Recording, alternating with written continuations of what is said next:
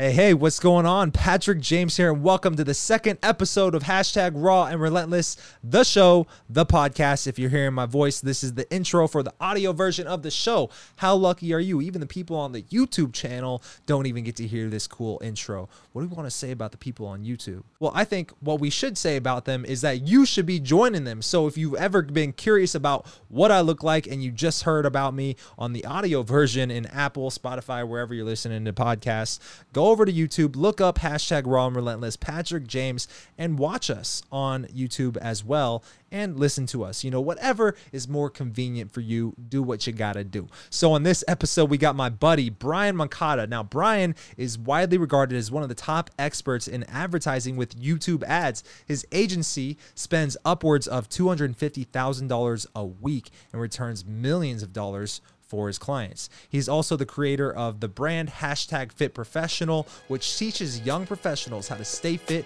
while crushing it. This is episode 2. Sit back, relax, and enjoy yourself some R&R. I got love for the game. Bring it back to the golden age where the fresh beats knocked in. But at the happen to real hip hop. Love for the game. What's up, Brian? We got Brian on the podcast, Brian Moncada. This man spends way more money than most people make in a year every single day, which is fucking insane. So for the headline, the title that I came up with was this man spends $250K a day. What's the most amount of money you would say you've spent in one day? One day, I'd say it's probably close to that. Yeah, 250,000. That was probably a mix of a few launches that you know of, as well as between a few other clients. Spending probably the best type of money. Yeah, that's probably more on a week of what I usually spend. 250K a week is more realistic. When I said the perfect kind of money, it's OPM, other people's money. Yeah, the best kind of business. Yeah, but of course I have to make the money. So obviously people are now curious. How does this man spend other people's money, 250K a day, and why is he doing that shit? So kind of give us a lowdown. Yeah. So quick story is basically I run a high-level YouTube ads agency. It's an advertising firm for entrepreneurs, business owners, marketers who want to scale their business online with YouTube advertising, and they don't want to do it themselves, so they hire someone like myself, and we do it all for them. We run the ads for them. We optimize the ads. We scale the ads, and we make them more money by spending their money online by advertising on YouTube. So these are like the videos that people have to skip before they watch the YouTube video they actually want to watch. Which is good either way for me, because if they're skipping the ad, that means they're obviously not interested, and we don't get charged for that, you know? Yeah. Because we only get charged when they either watch the ad for 30 seconds or longer, or they click. So, you know, skip all you want. I'm curious for all the people listening right now. I want wherever you're listening, because we're going to throw this podcast everywhere where podcasts are hosted. So comment or leave a review or something, however that shit works. But I'm curious if you guys have ever bought something through a YouTube ad. That's a good question that I've never really polled people on. Wow. Yeah, I'm interested to see the results as well. Yeah. I know Bridger did. Yeah, for real. Yeah. No, Bridger, he blows my mind because he is the literal example of, I bought this person's program. I really want to work with him in person, and then somehow he always gets connected to him, and then gives them value, and then gets in that circle. You know what I'm saying? Well, see, what you just said right there is key, though. Gives them value, right? He always finds a way to give other people value, to where people just like guys like that. You know, you want to be around someone who's valuable to you and who's positive. That's the number one thing about Bridger. He's so positive. Yeah, it's infectious. You know, you want to be around someone like that. Yeah, for sure. Like yesterday, we were at lunch that you were invited to. Didn't end up showing up, but we were at Clark's pool and just hanging out. And then Bridger leaves early, and I saw on his Instagram story right after he left, he was giving bananas to homeless people. Yeah. Which is kind of crazy, because especially today, we need that shit. So a little bit of positivity. You know what I'm saying? Yeah, definitely today. Yeah, and I literally texted Bridger. I was like, "Yo, Bridger, you inspired me to do the Bridger Banana Challenge." And when I looked at the text in autocorrect, because it autocorrected it, and it said, "You inspired me to do the Bridget Donut Challenge." The complete opposite. And he thought it was like fucking, he probably thought it was like talking shit, but I was like actually inspired, you know? Yeah, the donut challenge. Well, that still works. People would love that too. Yeah, everybody loves donuts, especially cops, bro.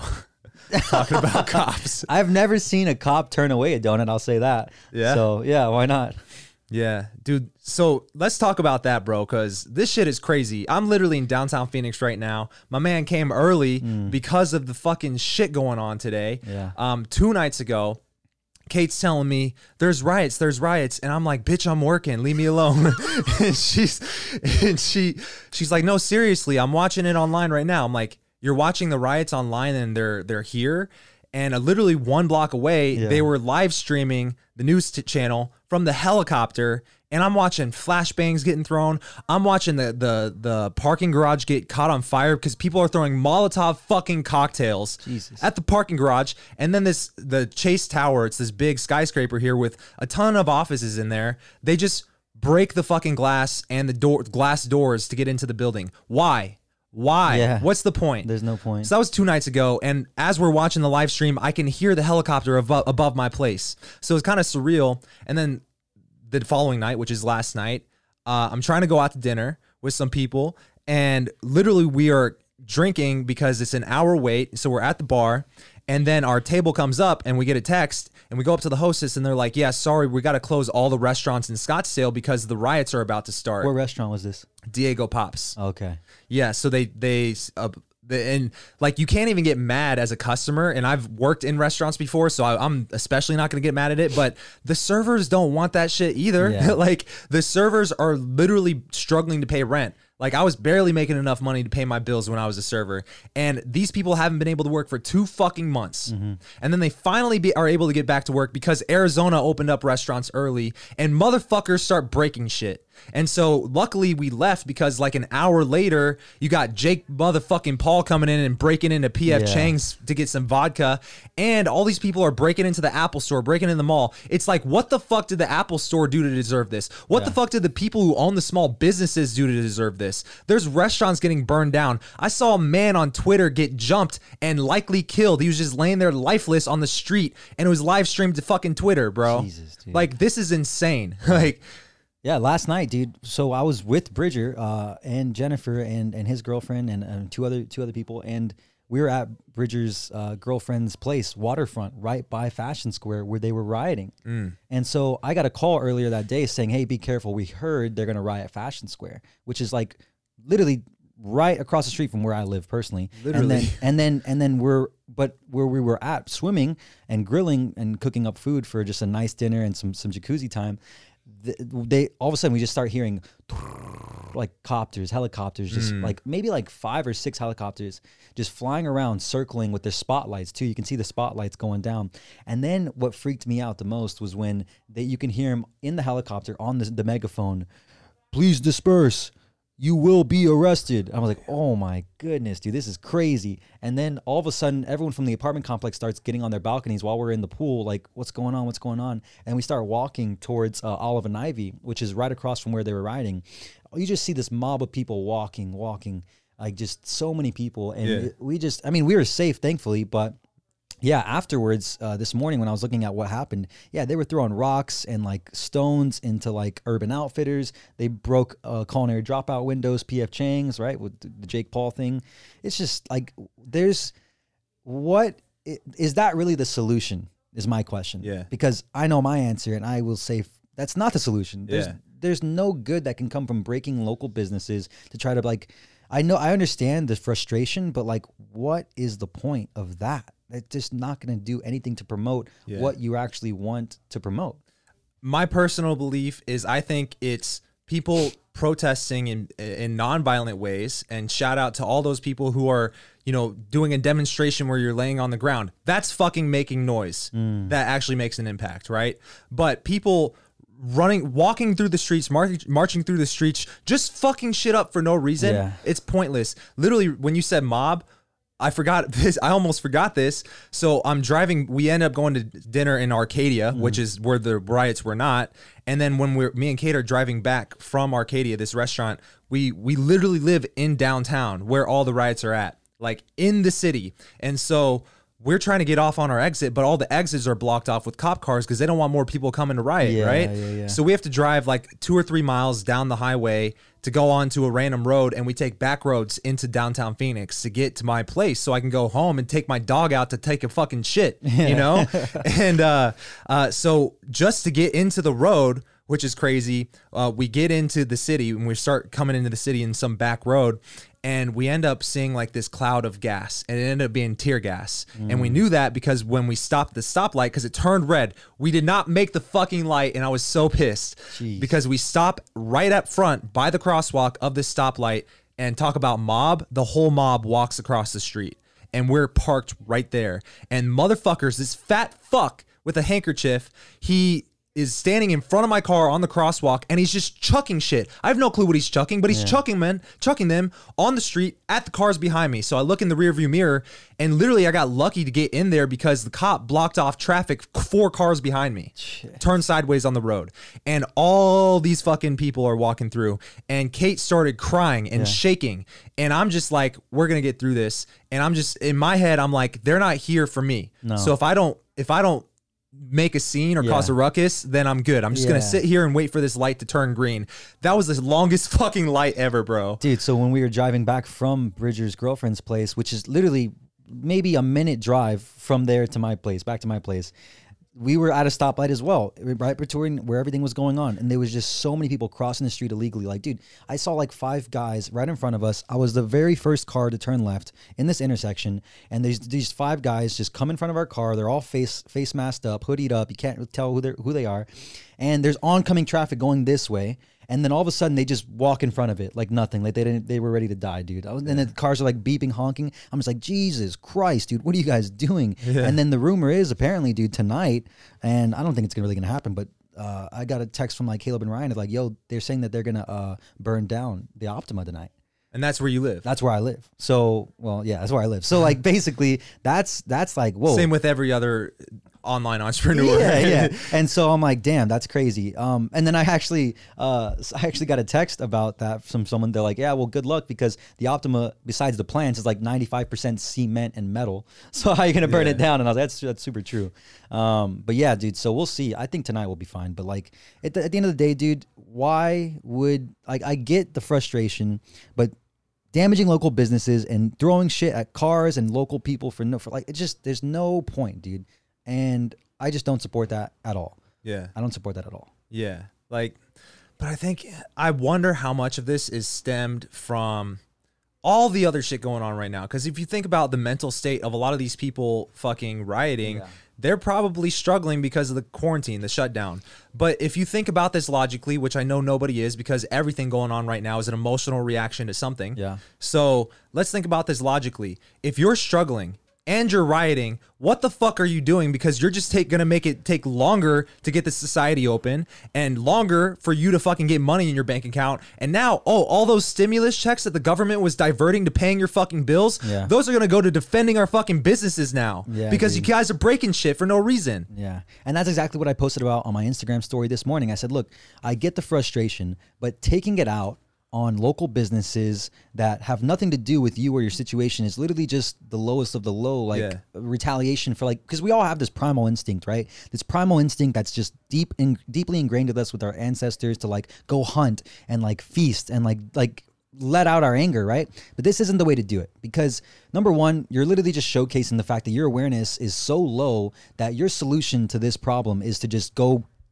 destroy shit, right? Which is the worst thing you can do, because yes, like you said, now you're taking a hit on local businesses that are actually going to support the economy and help it get back to normal, and they don't have anything to do with this. And so if your solution is just riot and tear shit up, that I sympathize with you, because I can understand where you're coming from. Maybe you just don't have the awareness to realize that's not the best solution, but it's literally the stupidest solution ever, because like you said, you're just making the economy go back to what it was when we were in quarantine, which is literally stalled and taking a back seat, when really we just have to really think about, dude, take a deep breath and realize you are where you are because of your own choices and and daily choices that to do what you want to do in this life, right? If you are literally hating the rich people and where the rich live or where the rich shop, and you're taking your frustration out on them because of your situation and your circumstances, then dude, that's something that I can understand, because you don't realize that the person who is rich because he gives so much value to the marketplace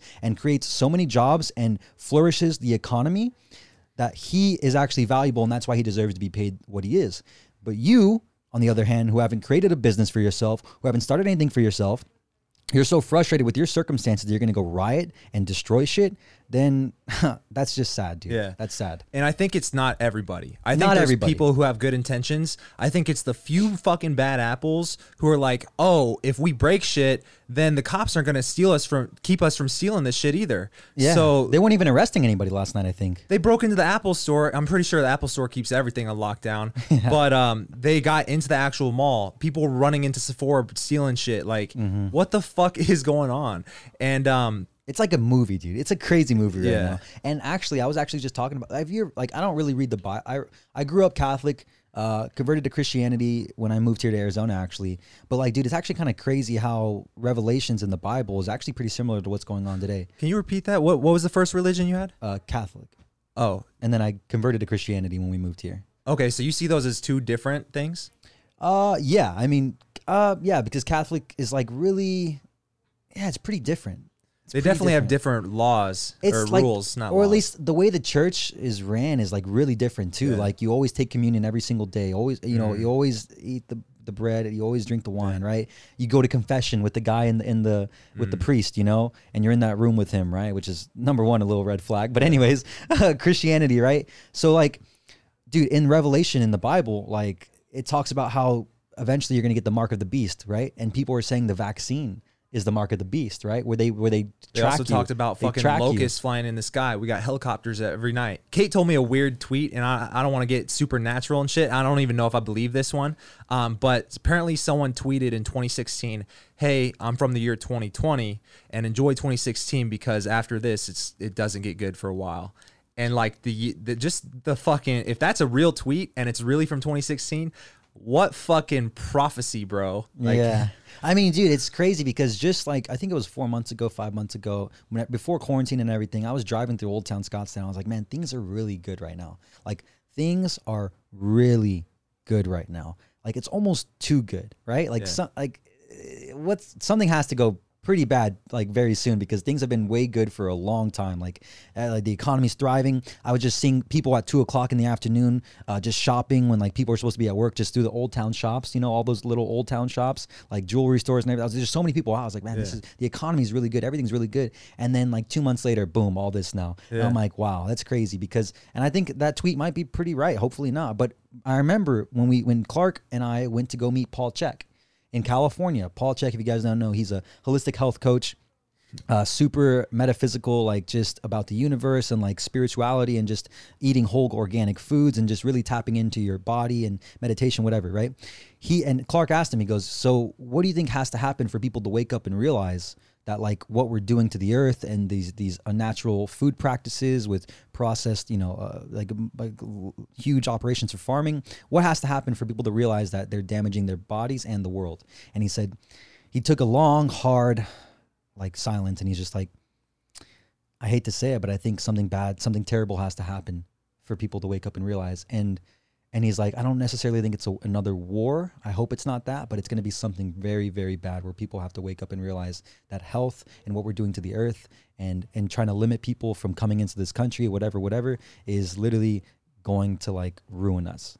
And so like now all this stuff is happening. And if you go back and watch that interview, shout out to Clark Kegley on his channel, you can watch it and you'll see how eerily similar Paul Chek predicted to what's going on right now.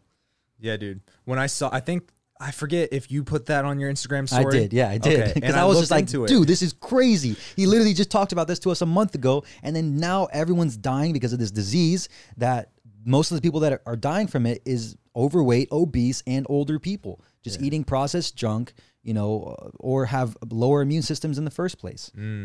I was thinking about this, man. I feel like I try to think about like what happened last generation, what's happening now, what are the shifts, because I want to see the trends and the patterns.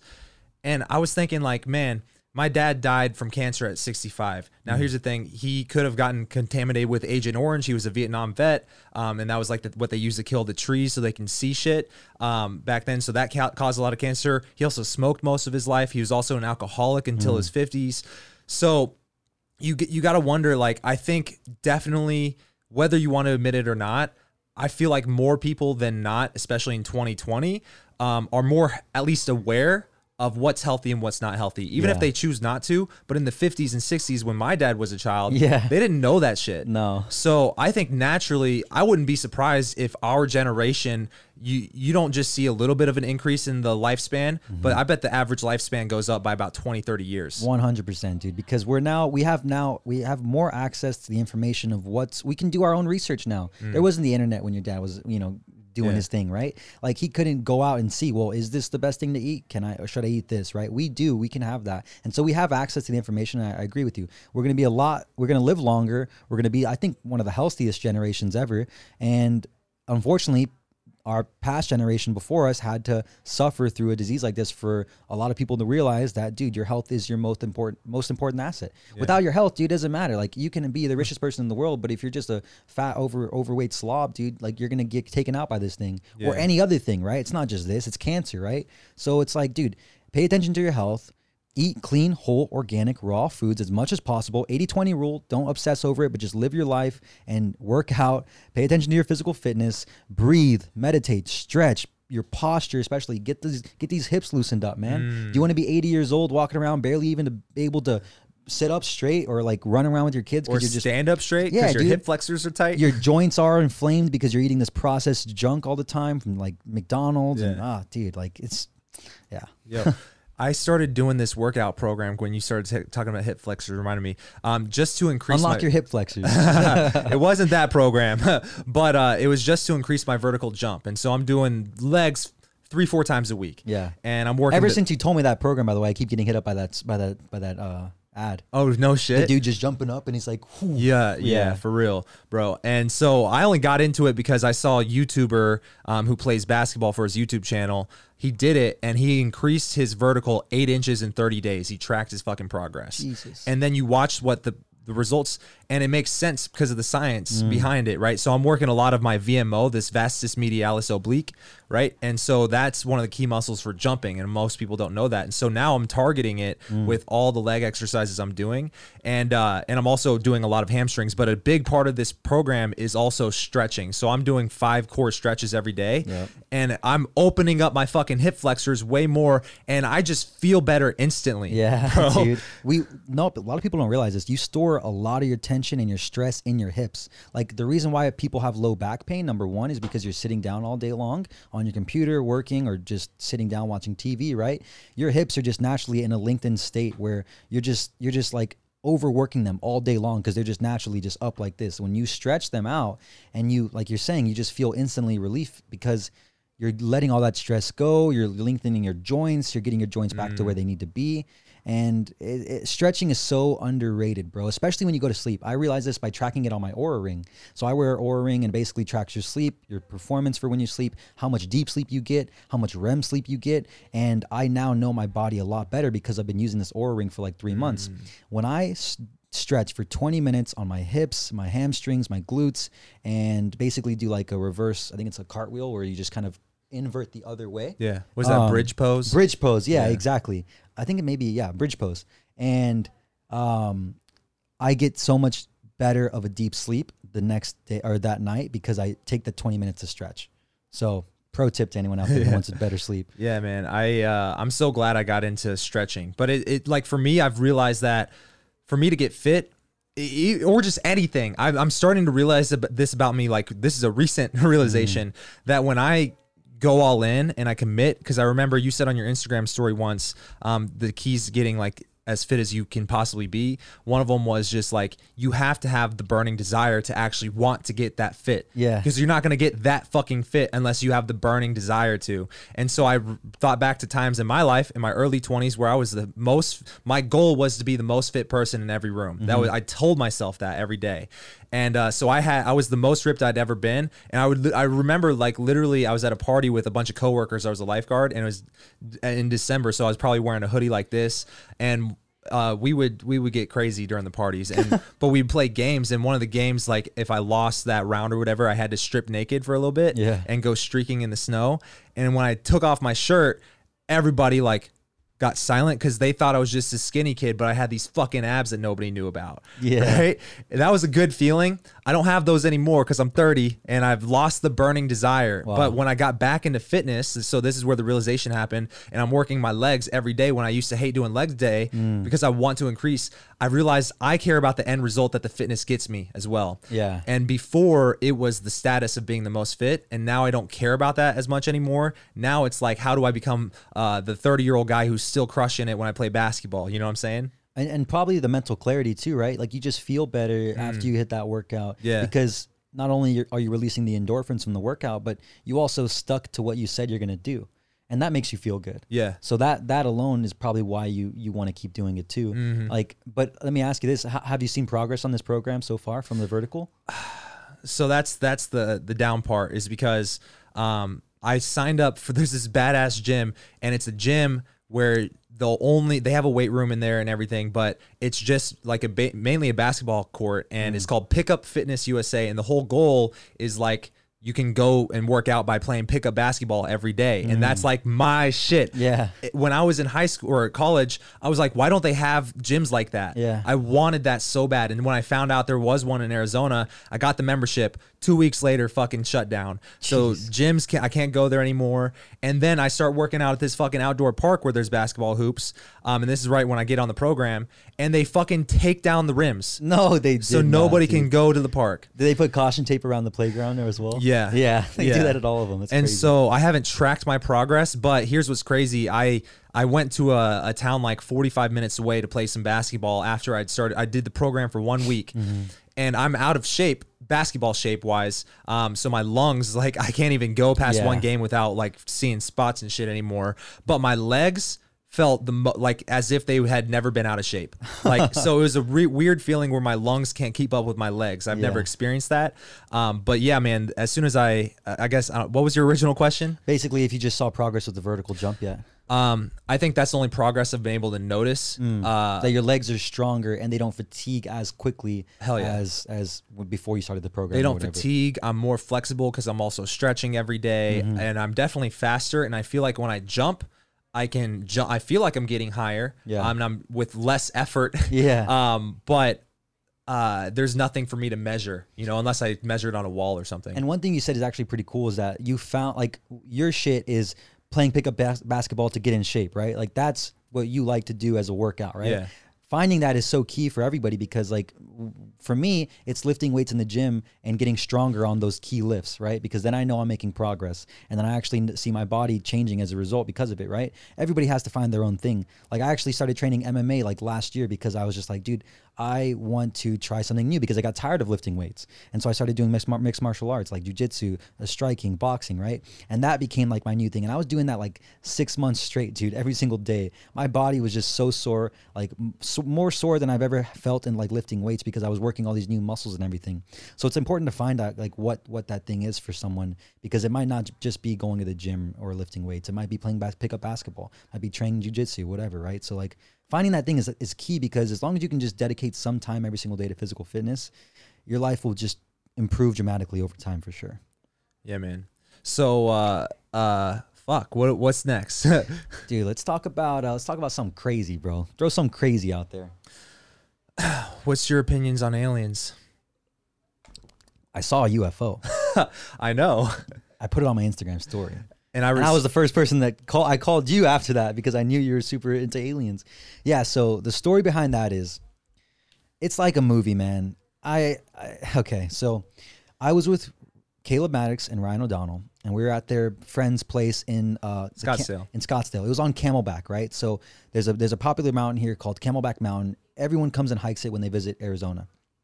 And the house that we were at was on Camelback Mountain, or like a little bit on the lower end of it. Yeah. And we're in the backyard, just chilling, talking, right? And the night before, that morning, I woke up to my Instagram and I was following a guy named Artemis Doggin. He's a super, pretty well-known bodybuilder, has his own clothing line, Golden Aesthetics. And I've been following him for a while. And he posted the night before on his story, him seeing a UFO and like documenting it. And it was the craziest thing I've ever seen. Yeah.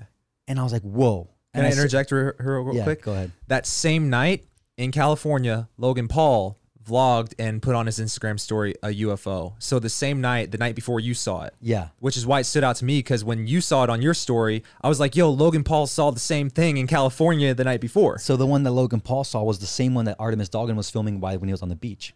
And so anyways, fast forward to later that night. I'm with Ryan O'Donnell and Caleb Maddox, and we're in the house, and we're just in the backyard chilling. It's starting to turn nighttime now. I'm going to put the video up as you're describing it too. And then I bring it up to him. I say, dude, did you guys check my Instagram story out? And they're like, what? I was like, dude, this guy I follow, Artemis Doggan, he saw a UFO last night. Like, here, come check it out. And they're like, dude, shut the fuck up, dude. They're like, shut the fuck up. You're bullshitting. Like, it's total bullshit, whatever, right? We get done talking about it. I don't know how, but we all start looking up to the sky. And then there it is, dude. In the middle of the sky. This bright disc-shaped thing that is way brighter than a star, way brighter than an airplane, bigger than both of those, is just there. And then we're like, what the fuck is that? And they're like, whoa, they're freaking out. I'm like, dude, I couldn't have planned this any better, right? Yeah. And then all of a sudden, it makes this quick leap, like, fuck. Never seen anything like that before in my entire life, dude. Never seen anything before like that in my entire life. And I'm so glad. Jennifer, my girlfriend out there, right there, dude, she was with me the whole time. And they're all there. And they're like, dude, what the fuck? They start freaking out. I'm like, holy shit. And then I start filming it. That's when I put the Instagram story up. And I start zooming in on my camera to get as close as possible to see this thing. And it's the disc shape, bro. Yeah. The disc shape, exactly like Artemis Doggan had on his Instagram story. And it was just rotating. And then it starts moving again, faster than anything I've ever seen. And okay, and then this is the craziest part. We're all freaking out. There's about 10 of us in the backyard freaking out. And then one kid runs in to get his phone because he says, I got a star tracker on an app on my phone. I've been using it. He comes out with this star tracker app on his phone and he's trying to find what star it is. He's like, oh, let's see if it's a star. Let's see if it's real or if it's bullshit. And he has this GPS located to where we are, and he's looking at the direction, and there's stars around it, which we can see, but where it was, there was no star on the star tracker. So it wasn't a star, and it wasn't, and there was planes flying by under it and above it, like blinking the red. You can see, it's a plane because it blinks or whatever it is. And this thing was just staying right there, bigger, and it was just like, dude, this isn't a plane, this isn't a star, this is something that I've never seen before. And the funniest part about it all, dude, is that 10 minutes after we start freaking out about it, like maybe 30 minutes later, we're back to talking about anything like nothing even happened, dude. Like, that's how short our attention span is, Imagine if that happened 50 years ago. Like, people would be talking about that for years. That's all they would talk about. Yeah. Now, we just, went to go back to talk about whatever. Yeah. Well, so here's what's crazy about that. So to answer your question about aliens, do I believe in aliens? I don't not believe in aliens, because is it very possible that eventually we're going to evolve into a species that our heads get so big, like aliens are shaped, and our bodies we don't need to work out. We're so smart, dude, that we can just control everything we can communicate with our mind eventually. Elon Musk has that chip coming out. Yeah. I do want to come back to this because it deserves a full discussion. Okay. I do want to add something though about the UFO before we move on. Go ahead. All right. So here's what stood out to me, because I'm super deep in the rabbit hole on this shit. And as soon as I saw that video, I realized this is something different. This is not a fucking it's not a fucking flare. Yeah. And it happened to me. Remember? And it happened to you. Yes. Here's what's crazy, because we're describing the alien stuff to you. Me and Clark talk about it a lot, and you always seem like the one who's like, I don't know, whatever. I'm a more reasonable. I'm like, it could be true, but it's like, Yeah. I'm not all in, And you're the motherfucker who saw the thing. And I saw it too. Yeah. And that's why I was like, wow, dude, I'm open. Like, I was always open to it. So I have a question for you. When you were recording the video, on video, it looked like the light got smaller, right? Was that you zooming out? So what I can honestly say we think happened, because we tried it again. So I was fully zoomed in like this on my phone, holding the phone up to it, and they were all around me, like 10 people around behind me watching the video. And all of a sudden, the UFO or whatever it was zoomed in really quick like that, like almost like it jumped in the camera and then back out, and then it got really small. And that was not your finger sliding Didn't touch okay. it. In the video, I said, yo, I didn't touch anything. And they all saw me. They're like, dude, what the fuck was that? What the fuck was that? And I was like, I didn't touch anything, dude. You guys saw that. I didn't touch anything. So I screen recorded your Instagram story. So I just want to point it out now, because the reason why I asked that is because if you slow it down frame by frame, and you're saying I didn't move the camera, and I didn't zoom in at all. And I wanted you to specify you didn't zoom, because what's interesting about this is when you play it, I'm gonna try to see if I can bring it up. Okay, here we go. All right, so I'll show the camera in post. So you got concentric circles that look like they're lit up. So here's what's cool about that. If you think, oh, that's just a blob because he's zoomed in, if you're zooming in and you see a blob of light, you lose resolution. And resolution by definition is the ability to differentiate two different points. Okay, so I know this because I have a biology degree and you have to learn about that stuff when you're looking through microscopes at single-celled organisms. Okay. You can resolve that there are multiple concentric circles in this blob of light. So it's not like he lost resolution when he zoomed in. So you zoom in, and here's where you're saying, I'm not moving the camera. It gets smaller in size. It shrinks down, bro. Okay, so it shrinks physically, and you didn't move the camera. And you're saying, I didn't move the camera. Even watching it back right now, it's still freaking surreal. Here's what's get crazier. It comes back to shape, and it moves down, and then it changes shape. It transforms, and it does it 3 times. It goes into that little seashell shape. Oh, wow. And each transformation only lasts 1 frame. Jesus. It does it again, right? I didn't even notice that when I watched it. Yeah, so it transforms, bro. Let me see. I got the screenshots of the actual transformations. Right there. Holy shit. Whoa. Yeah, and that's the other shape. Damn, dude. And the crazy part about all this is that I remember when you and I talked about the Joe Rogan podcast where he was talking to Bob Lazar and then the general dude, the pilot or whatever, and they were talking about the same like circle disc shape thing in the sky, and that's exactly what they were describing in this video. I just keep thinking of that. Yeah, it's like I just saw it. So I'm curious, like, so you think it was like a flying saucer? All I can see, okay, so the best way I can describe it in the sky without the camera, without my zoomed in with my phone, was this. Imagine this light that we're using for the podcast. It was like that far off in the distance, obviously in the sky, but it was so bright, dude, just so bright that you couldn't tell what it was. It was just like this light, as almost like imagine like someone behind it, like just like scanning or something like that. Just this bright light that you couldn't even see what it was. But then when we zoomed in, it looked like that flying saucer shape. Well, not flying saucer. It was like disc shape, right? Yeah. And as if the disc was like straight Yes, up. exactly. Like Which this. makes me think it's like if you expand that into 3D, it could be like a sphere. I thought it was like a sphere. Yeah, because when you think about aliens, you think about the flying saucer. You think about, you know, the spaceship where they're in the middle of it, right? Yeah. But this thing looked like it was turned on its side, and it was just a disc, kind of like. And it looked like it was spinning. Spinning, like if you're looking at me on the camera, it's spinning like this. And so, what if the spaceships or the flying saucers that we thought were the alien ships are actually now this disc thing all this whole time? Right. And if you, I don't know, man, it's just crazy. So the crazy part about the spinning is like so the Nazis were working on like fucking weird propulsion and stuff. And this is all known. And part of that is like Operation Paperclip, where the Nazis were brought in by the US government to be our scientists. We brought in the top scientists to help us out with NASA. Werner von Braun, he's like a super Nazi, and he was like the face of NASA, okay? He got us to the moon. So around this time, we look back at some of their propulsion shit that they were playing around with, and a lot of it has to do with spinning, right?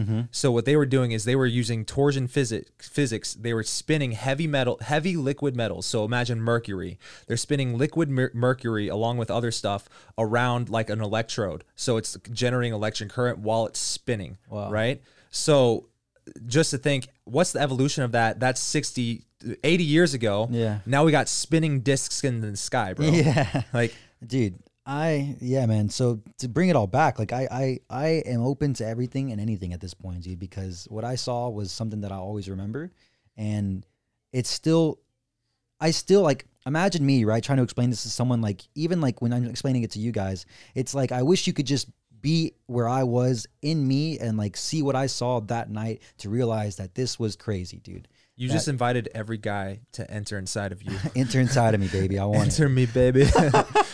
Yeah, but yeah, dude, it was crazy. And this thing, this light right now, kind of looks like an eyeball. And talking about these aliens is kind of freaking me out. Yeah, just don't look into the light, bro.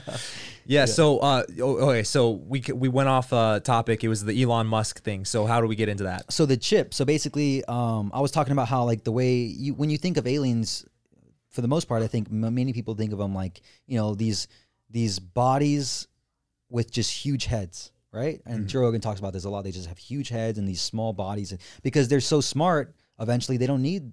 Why do they need to work out, dude? They don't need to work out, right? They've mastered the technology so well that, dude, they're gonna live forever. So they don't need to work out. They have their health dialed in. They just use their minds to communicate without even talking. So they're just looking at each other in the spaceships, right? Yeah. It's just like talking through their mind. And so I talk about that because like the Elon Musk thing with him bringing out the chip where you can heal, like, I think it was, correct me if I'm wrong, I could be totally butchering this, but I think he was talking about how you can heal like chronic disease and like joint issues and pain and injury by like having this chip installed, but plus a ton of other things, obviously. This chip installed where it's like an inch or something into your head, and you're going to be eventually be able to communicate without communicating with just your mind. So that's where we're going. And so I say all that because it's like, is aliens and what if aliens, and the reason we always have these visions of aliens and the extraterrestrial beings is because, from my experience, whenever I have a thought about something that I want to do or a vision of what I want to do, it's because you can do it and it's possible and it's and you can have it, right? Do we have these thoughts about aliens and these extraterrestrial beings, and we're so curious about it because we're eventually leading ourselves to the future of what we want to have happen, what's going to happen. So you think it's a manifestation of the subconscious mind of always wanting to progress, become better, have more, do better, like create this world, right? And what if it's already there, you know? Like they're out there, right? There's a lot of different interesting things that you said there, right? So the idea that I thought you were going to kind of go in, which is something that I think there's a lot of relevance to this theory, is like, what if they are us from the future traveling back in time, observing us? That was what I was getting at right there. Yeah. Okay. So that's interesting because when I was in high school and I was learning about evolution, they had a speaker come in and speak to our high school about the evolution of wolves and how and like the difference between the evolutionary path of a wolf versus a dog. And it was like interesting because as a high school kid, I've never thought about these things. And so one of the things he said is like, yeah, like when you, as a species evolves, the things that it needs to survive will become more pronounced, and the things that it doesn't really need to survive become less pronounced. And so he said, for example, the trend we anticipate and we've already been seeing with humans evolving in the last thousands of years or whatever is smaller chins, bigger heads.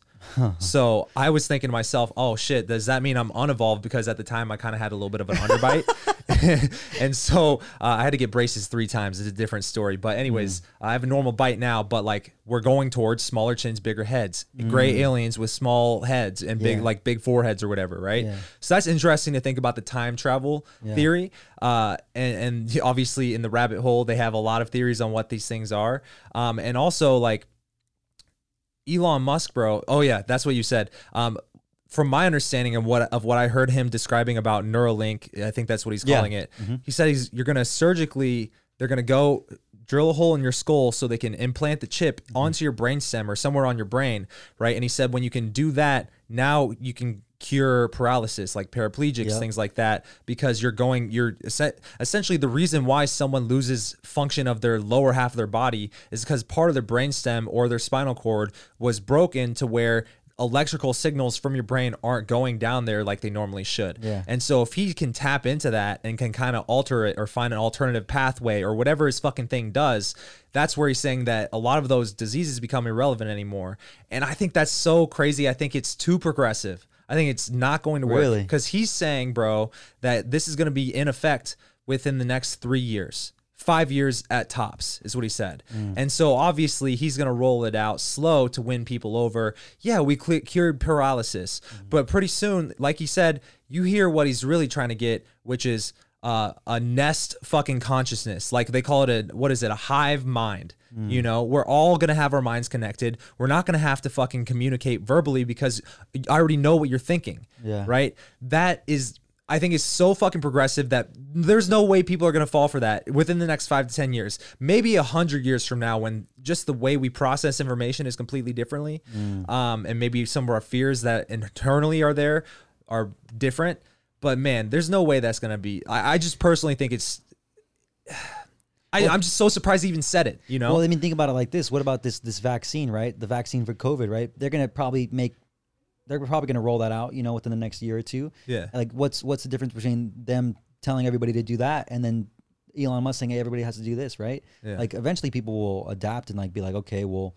fuck, like, this is how we have to do things now. And I don't know, man. It is progressive for sure. I think 10 years is more realistic in terms of like having it dialed in, but even 5 years to where it's like active. But on a massive level, like he's talking about this as if it's the next iPhone, bro. So we don't even need iPhones at that point, dude. But that's the thing is you are the iPhone. We become the iPhone. People are willing to buy iPhones because I give you $1,000. You give me a device I can hold in my hand. I can turn it on and off. I can put it in my pocket. I can leave it in the other room. Yeah. How many of those same people are going to be willing to let Elon Musk drill a hole in your skull, fuck with your brain, and hope this technology works? How many iPhones come out the box and have a defect, like it's somewhat defective, you got to return it and get a new one? All right, it's going to be the same shit with like the microchip on your brain. Yeah. You don't want the defective one, the 1 in 1,000. But it's just like the old adage, right? So like when they first started rolling out computers back in like the 50s and 60s or whenever they started. Yeah, maybe I sound like those people who wanted the horse and buggy to stick around. Yes, it's what I'm saying. Well, not that you're that way, but it's just like people are going to resist change naturally because they don't understand it. That's just how we are. We resist and don't agree with things we don't understand. So when Elon Musk says, "Hey, I'm going to drill this hole in your head, and you're going to be this is the end result, but I'm going to need to do this," and it's like, well, this is so out of my awareness and comprehension that this doesn't make any sense to me. So I'm just naturally gonna like not or be opposed to it, right? Yeah. But think about would you give yourself a lobotomy if someone told you that it was going to cure your fucking diseases? Would you kill your fucking what is this the prefrontal cortex? Because someone tells you it's going to cure a disease. Like, that's just as crazy to me. Well, imagine that person who's just almost dying of cancer. They're on their last leg, and they're like, dude, fuck it. Why not? Well, I'm going to die anyways. Do it. Drill me up, bro. Let's see what happens. Yeah. People, I guarantee you, people that are desperate and in so much pain that they've been in the pain their whole lives, and they're presented with a solution, why not, right? And then once they start getting results, it's going to start compounding. And people that are having issues with maybe just normal asthma, right? They're going to start getting a little dose of it, right? Yeah. It's going to be like, I just think it's crazy to think about right now, but imagine 15 years from now, dude, it's going to be the normal. What if they force humanity to do it, right? Because think about it like this. The iPhone forces you to update because they make the older versions not work anymore. So what if things start moving to a place where in 50, 60 years from now, you're not going to be able to buy shit at the grocery store unless you have the fucking Neuralink in your head. They're just going to take away the ability to do that. And here's why maybe I'm resistant to it, because I've definitely had to overcome the ability to resist change, to even grow as a person and an entrepreneur, especially when you go from friend zoned by every girl you like to now approaching hot girls and getting them, right? There's a lot of change there. But here's why I'm resisting Neuralink specifically, because it's taking away control. What I don't know who like Teslas, they shut them off remotely if they want to. They can control the Tesla. And I only know this because the one guy, he has a huge YouTube channel about like where he created his own Tesla from like scrap Tesla parts. And he talked about, and this was on Joe Rogan's podcast where he talked about it fully. And he was talking about the process of bypassing the computers because Tesla, their headquarters, control the car. You think you control the car, but like David Dobrik, he'll like vlog that, his Tesla got updated today, and Elon Musk sent out a mass tweet. Oh, go check out the new update to your Tesla. He can control the updates, the firmwares to your fucking Tesla. Okay, to give it more features. Okay, cool. What if he does that with Neuralink? But here's the thing. Do you want to not have control over what's going in your head now? Yeah. You're letting a company do that for you. And we don't know Elon Musk that well, right? Seems like a cool guy. Yeah. I'd definitely party with him. I'll block people if they fucking text me too much. If Elon Musk starts throwing advertisements in my eyeballs, like hell no. Yeah, I mean, dude, to your point, I 100% agree. It's like, because you and I are the type of people where it's like, look, we want to control what we can control. We don't really like try to control things that we can't, because everything in our control, we want to be able to be in control and be able to like manipulate it for our favor, right? To get where we want to go. Not being in control is exactly what this thing is gonna, eventually get to the point where we can't control it. Yeah. And dude, everyone's watched Black Mirror, right? Everyone's seen the show where the one episode where they can replay past things in their eyes by like scanning. Like, dude, Black Mirror. That's what this is gonna do. You think he's not gonna record your memories, bro? Dude, our memories are gonna go into the cloud. Yeah. In real time, bro, and they're gonna be Oh able my to use goodness. that and blackmail us. Yeah. Dude, you watched some anime porn earlier, Patrick. I don't know if I can let you on this flight right now, man. Studies show people that watch anime porn actually, you know what I'm saying? Like, just imagine. Here's what's fucked up about that. And there's actually a psychology principle for this, because I forget what it was, what the name of it is, but it's like where everybody, people are going to call me crazy for this, so I need you guys to validate me here, right? Everybody has fucked up thoughts, but it's not everybody who acts on them. Yes, right? 100%. And it's just a normal thing in psychology. We have fucked up thoughts cross our mind, but it's the people who can't differentiate between good and bad and just don't and let those enter their subconscious and let it affect their actions, right? Yeah. Like I remember like in middle school, I would just be like, yo, what if I just fucking slapped this girl's ass? What would happen? What if I just unstrapped her ball right now? Like people think random shit like that all the fucking time, right? Yeah. And now they're gonna know that and judge you for it. Yeah. So a good example to that would be, and I, dude, I guarantee you we've all done this at least once in our life. I'm gonna admit it right now. So basically, have you ever seen yourself when an airplane's flying by and you're outside? I've caught myself doing this just because I don't know. It's like whatever, but like I'll always just like be like looking at the airplane. I'll just be, I don't know. I've caught myself sometimes going. Yeah. Right. Yeah. And I was actually working out with one of my friends recently, and there was a car passing by, and we were just like in the middle of a conversation, and we were just kind of like a dead conversation. And he's just like to the car, and I'm like, dude, that's weird. I'm like, well, I mean, My but dog saw you do that and he started barking at you, bro. but like. The point is like, you know, we all came from like growing up of like, you know, oh, dude, it would be cool like doof to shoot cars or like shoot planes, right? Obviously you're not going to do it, but I've caught myself doing it before. Imagine them using that as blackmail. You want to blow up this plane, bro? We can go back to your childhood and see all these times where you just look up and like try to like like act like you're gonna do You've it. been trying to shoot down planes your whole life. Yeah. What's to say you won't shoot down this one? Yeah. And now you're banned from any flights ever. Yeah, dude. Plus, Especially I'm brown. after this podcast. Yeah. And you were on the Raw and Relentless podcast. Yeah. Oh, fuck. Dude. Yeah. Talking about aliens and Tesla and shit, Bro, dude. I'm just trying to see how many controversial topics we can hit in one podcast. Yeah, let's bro. go. Let's keep going. Let's make everybody. So abortion. I'm just kidding. Oh, jeez. Yeah. So what do you think about this whole fucking podcast movement, especially with the whole Joe Rogan deal? Because you and I, and here's what people don't understand, and I think this is kind of crazy because you and I had the realization about podcasts probably 2017, 2018, because we were both working for a guy, Dean Graziosi, and he hired a podcast expert to come in one day and kind of tell us how to run a podcast. And I think you and I both had the realization, this is the new fucking wave. Yeah. And most people think it's dying out. And I remember vlogging was kind of similar. I would see videos about how to vlog, and I'm like, yo, vlogging died years ago. But then here come Jake Paul, Logan Paul, and now vlogging's relevant again. Yeah. Right? And I don't know if people notice this, but as Suicide Forest happens with Logan Paul, vlogging starts getting irrelevant again. Yeah. Right? So I'm not saying Logan Paul's the fucking king on top. I'm just saying that it's a trend, a pattern that happened. It was a cycle, and podcasts were in and then they were out, and they're going to come right back in. And you and I had this realization a couple of years ago, because you and I both have been talking about starting our own podcast for at least a year and a half. Yeah. And I finally bit the bullet, and you're about to bite the bullet. Yeah.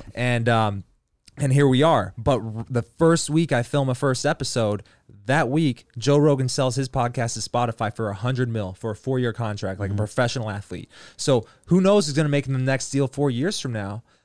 What are your thoughts? Well, this opens the door for every podcaster now to get paid real money for what they're doing. Like, this just shows that podcasting, like you said, and like we've talked about before, is going to be something that you can actually make a ton of money on.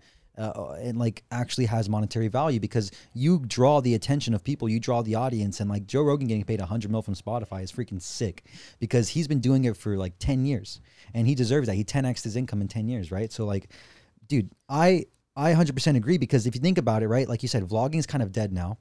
But if you can chop and edit your podcast in a way to where it's kind of similar to like a vlog, I think that's also going to help you grow as much as the next person too. Because where I think the world's going now is COVID kind of made us adapt to this new reality. But like, a lot more people are going to be staying inside now. A lot more people are going to be living in fear. They don't want to go out. They don't want to shop. They don't want to go out to restaurants, or they don't want to go out to concerts and ball games. Like the UFC, dude. So the UFC, Ultimate Fighting Championship, they now don't have any audiences for their last 4 UFC fights. It's just streamed online through ESPN Plus, the app, right? And it's actually kind of sick the way it's happening. Will they ever release to public again in person to people to go watch the fights? Maybe, maybe not, dude. They might just be able to save a ton of overhead from booking all these venues and just stream them on and make as much on pay-per-view like that, right? So the reason I bring that up is because podcasting, specifically video podcasting on YouTube, on Spotify, on iTunes, whatever, like people just want to be able to be entertained from the comfort of their own home. And that's why I think video podcasting is going to blow up tremendously. So if you can start now like you have and like I'm going to, and plus, we all have a story to share, and the people that are actually going to be out there and sharing it are going to be the ones that win always, 100%. I think supporting what you just said there, like I also think that because people are going to be staying in a lot more, and maybe businesses are going to be having people work from home. I mean, the internet entrepreneur space is already getting saturated, but I think it's about to hit a whole new fucking wave of new people coming online, because they're going to be working from home and they're going to realize, oh, why am I working 8 hours a day on someone else's business when I can spend a few more hours a day working on my own online business? Yeah. You know? Yeah. And then exactly. It's like time management kind of, a lot of people probably just don't know what to do with their time nowadays, especially because, they went to a job from 9 to 5. Now they're home, maybe working 3 hours a day, and they have 5 hours to kind of fuck off, or to actually take that time to go do something productive, like start a podcast, start filming your own YouTube channel, whatever, right? Yeah. So it's going to be a lot more opportunistic for people to do that. And the people that do it are going to be the ones that get ahead. But now it's more important than ever to separate yourself and be real and raw, not try to be some fake person. Because I think right now, more than ever, people want transparency, authenticity, and for you to just say it how it is and like not be afraid of hurting someone's feelings. I truly believe that. Like, at the end of the day, if your goal is to help people, like you're not helping anybody if you're trying to be vanilla, trying to not hurt anybody or offend anybody, right? You just gotta say how you feel, and dude. Not like you're right or you're wrong. It's just your opinion. I say a lot of things that I probably I know would probably offend some people, right? Depending on where their awareness is. But at the end of the day, my goal is not to offend anybody. It's just to share what I'm feeling in real time. Right. Yeah, I think that's a key distinction. Is like your intention is not to hurt. No. Right. It's just me sharing what I'm thinking about as I'm experiencing it, to share so someone else can listen to it and then be able to learn a lesson and maybe what not to do that I did, right? That's the most important thing. I think a few things I just thought about based on what you said. Like, I think that's maybe one of the shifts evolutionary that we start seeing in people is like, I bet because of this, everybody's wearing face masks. You don't know who's a looter, who's just out with their friends. People are going to get really good at just reading subconscious body language cues through people. And I think that might be like a natural form of empathy, because I know how my dog's feeling based off of his body language. I know how my girlfriend's feeling based off of her body language. So you're talking about expressing what you're feeling in the moment. I think maybe what if 100 years from now, we see the empathy part of the brain grow a lot more, because we've had to adapt to survive, to learn what is this person actually feeling, so I can know if I can trust him or not. Yeah. Even if, because he has half his face covered, you know? So here's actually, I'm going to totally switch subjects here, because I want to ask you this question. So now, like with the face mask things, it gave me an idea, but so how do you think the dating and relationship space is going to change now with all this going on? Like specifically approaching in person, right? Yeah. Because more than ever now, people are resistant to in-person experiences for the most part, and like going out, restaurants. Like, I mean, dude, I was at Old Town Scottsdale on Saturday or on Friday night. It was sick. It was popping. Like nothing changed. But like specifically approaching, right? Do you think approaching is going to die? Do you think approaching is always going to be there? Like, are people just going to be wear a face mask and approach now? Like, what do you see the future of the dating and relationship space being? Is it all going to be texting online, virtual game? Yeah. I think there's a lot of angles to go at this question with, because one, my answer has to take into account how long do I think that this is going to go on, and do I think it will return to normal, at least with the face masks, the social distancing thing. My gut tells me that right now it might seem like there might never be a time where things return to normal, but I believe that people want it to return to normal more than anything, and I think it will. As far as the dating space, I think businesses are going to be a lot more cautious with what they do these days. And so I know my business, like, this is kind of crazy, because going into quarantine, going into the whole fucking thing happening, I had a boot camp coming up, and my whole fucking business plan for the next 5-10 years was I was going to run these fucking boot camps multiple times a year, hopefully every single fucking month. Yeah. Right. And these are investments that people are making and coming from and learning in that fucking badass environment. Brian was there. And if you saw the documentary, you saw it. I want to do so many of these. And I had 3 planned for this year. I had to cancel 2. And anybody who had bought that one, we had to postpone all of it to the one at the end of the year, because hopefully things will end up open up back up then.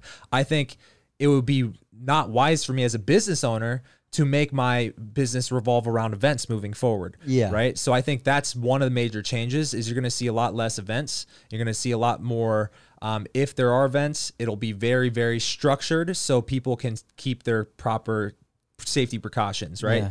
And this reminds me of something that happened yesterday. I got to tell you about this, but literally I bet I would not be surprised if in a year or 2 from now, people are afraid to approach. I don't think approaching will ever go away because it's how people have met for thousands of years. So you'll just have to tweak how you approach. It's not going to be as aggressive or forward as it probably was in the past. You'll have to be a little bit more calculated with how you approach. But if you can approach, I think that's always going to be the number one way. Yeah. But I bet the people who are afraid to approach and also can't do well online, they're going to see something else pop up. And I bet there's going to be a lot of businesses that are setting up events for singles to come and mingle.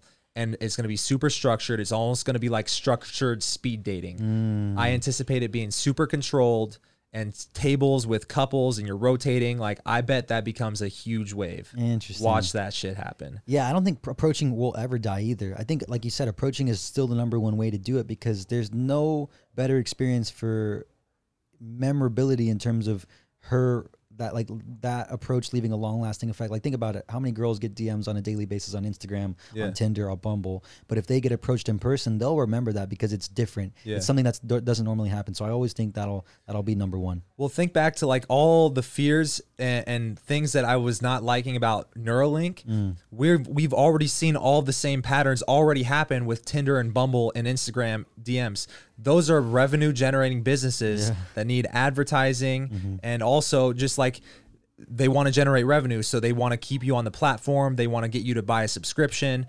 So I think unfortunately, business and marketplaces are going to try to gear you more towards platforms like that. Yeah, for sure. But I think human nature, just in-person connection is never going to die out because it's in our DNA. 100%. I agree because it's like, I want everything to open back up. I'm an advocate for let's get out there, dude. Like, let's get out there. Let's stay healthy. Let's take the necessary precautions, keep everybody safe for sure. Do what we can.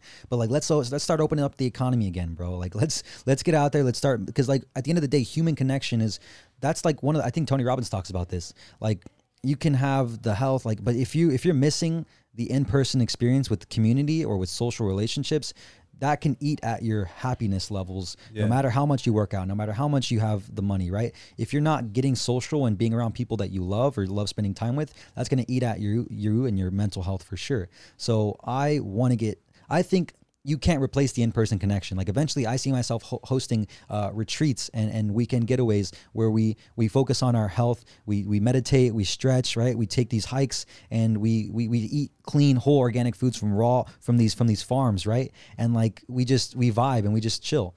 But I think some people are going to be resistant to that, but I'm just like, dude, let's open back up, bro. Yeah. What do you think it's going to have to, how long do you think this is going to last? What do you mean by last? Like, you mean like things still being closed down, or like people being afraid to go out? Like anything even being affected in the same way? Because like restaurants are open in Arizona, but even the restaurants are only letting a certain amount of people in. Yeah. You have to wait in line to walk into Walmart. Like, when do you think everything's going to be back to normal? Probably like March of 2021. March, maybe April. So like spring 2021. I think, but even then, I think it's still going to be very limited to where it's like normal, but there's still going to be the 6 feet social distancing of like there's going to be new measures of how things are ran now. Like, it's not just going to be walking up to a restaurant and being able to get a seat right away. It's going to be like, okay, we're going to have to wait for someone else to leave. Yeah. So like, there's going to be a very systematic process of how businesses are operate based off what's happening now. Yeah. So it's gonna be normal, but a different normal. Normal's done. I think there's gonna be a new normal now. Yeah. Which sucks, but Dude, the only thing good about 2020 so far is the Chiefs winning the Super Bowl. That is literally it. And at least we started with that one, you know? Dude. I mean, yeah, that's true. That's true. I just hope they get the chance to defend the title, bro. Dude, I'm telling you, I think sports, at least for the most part, are gonna open back up, hopefully by the end of the year, but they're not gonna have fans for the very start of it, or if they do, it's going to be sectioned off, like only like this section is open, like imagine a baseball stadium, right? Yeah. One section if the nosebleeds is going to be open, the next one's not, then there's going to be another one, right?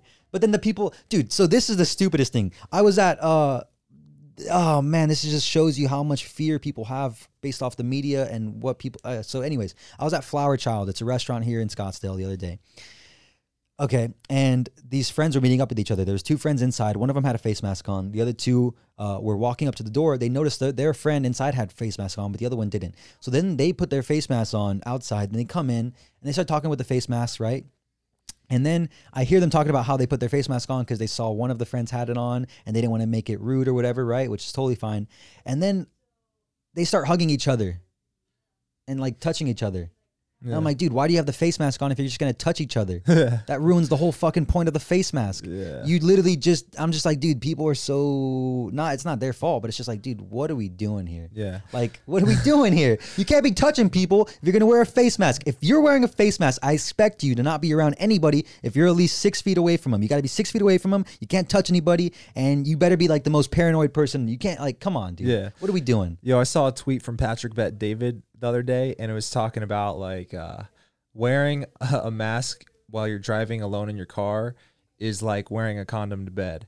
And I was like, that's so true. And then it made me realize, like, there was a time where people could judge someone negatively or form an opinion about them just by watching how they drive. Because back in the 90s, if someone was like yelling or talking out loud and they're by themselves in their car, you don't assume he's talking on the phone. You think he's either talking to himself or he's singing, in which case, either way, you're going to fucking judge him, right? Yeah.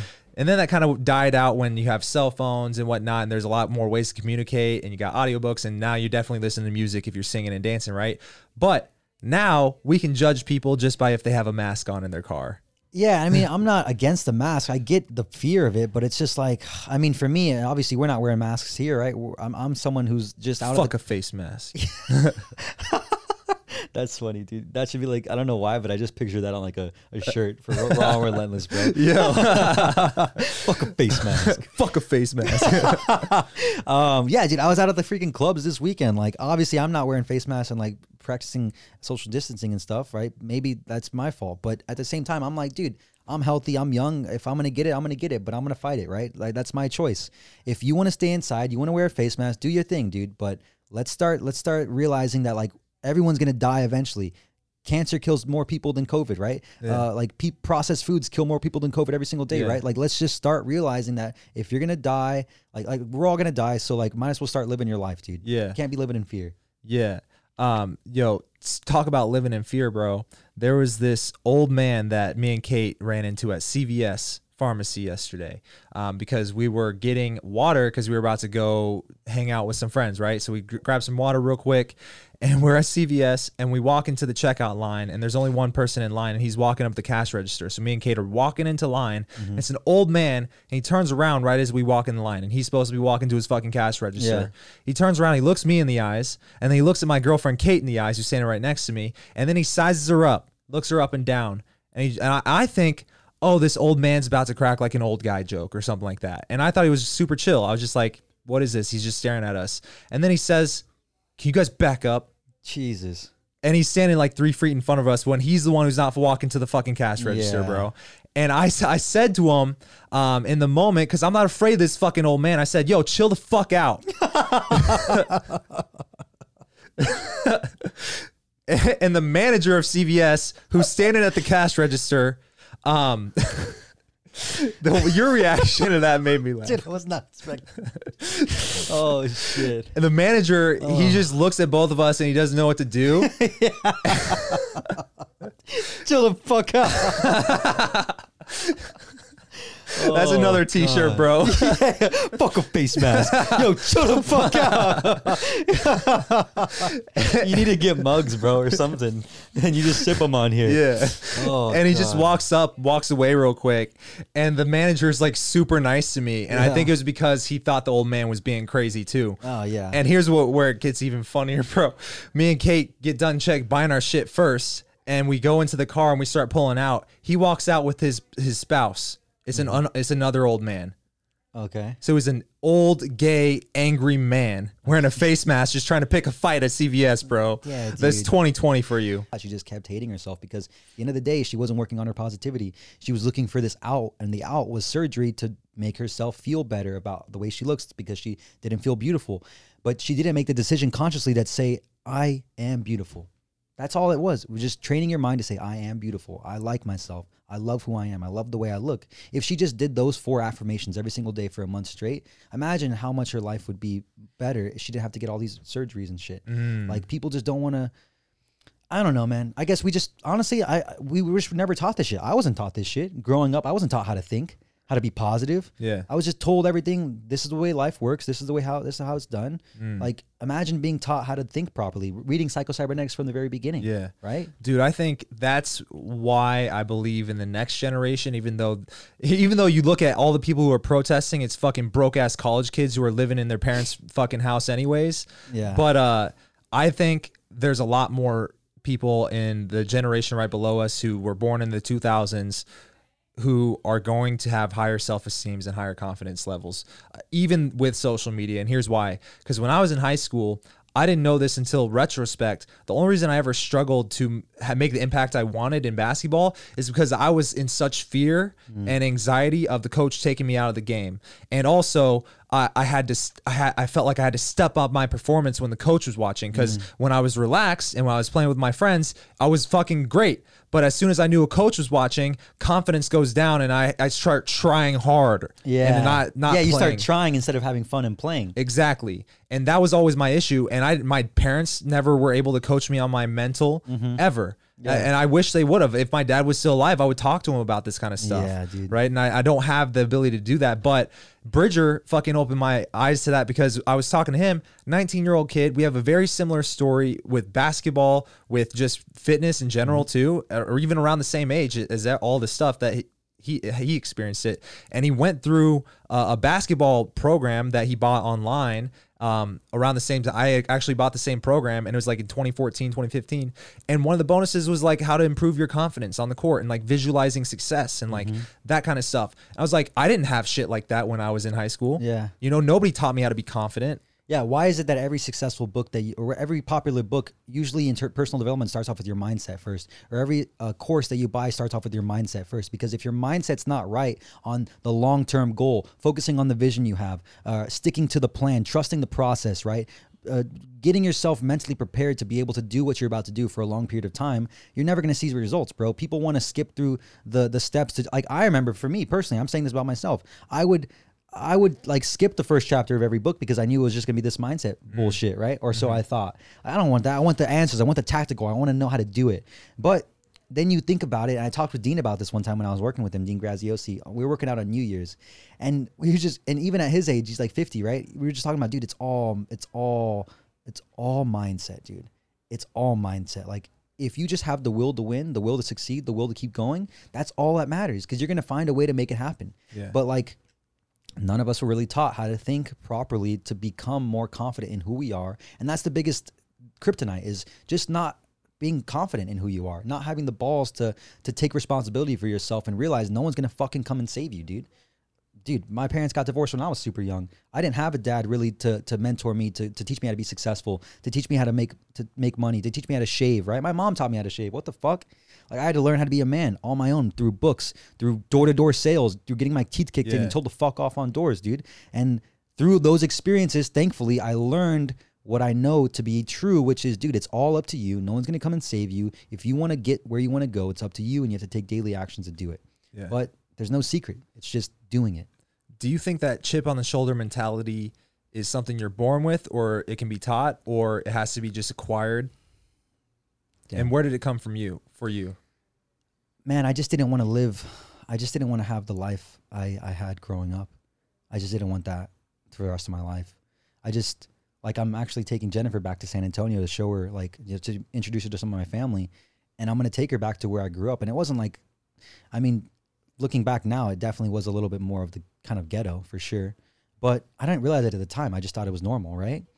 But I just didn't want to have to struggle, dude. I didn't want to have to worry about money. I didn't want to have to worry about, okay, I'll tell this story, dude. I remember one time we were at home. My mom was cooking dinner, me and my brother, and this is when my parents were divorced, right? So it was just my mom raising us, and she would work 9 to 5 every single day. Me and my brother would come home from school and just like wait for my mom to come home to make dinner and shit, right? And I remember the phone was ringing, right? And I remember not even thinking about it. I just pick up the phone to answer it. And she was like, she didn't like us answering the phone. At the time, I didn't realize it, but she didn't like us answering the phone without her checking it first because it was most likely bill collectors. And I answered the phone one time, and it was this lady, hey, can I speak with Beatrice, please? And I was like, yeah, hold on. And then I was like, she wants to talk to you. And my mom's like, who is it? I was like, I don't know. She just said she wants to talk to you. My mom's like, gives me the look that Hispanic kids know. Yeah. The Mexican mom looks at you like that. You're going to get a freaking spanking afterwards with a belt, dude. And immediately my mom answers, hello? And then like she started talking and can tell it was like a bad conversation. Like she was like, no, I just don't have it right now.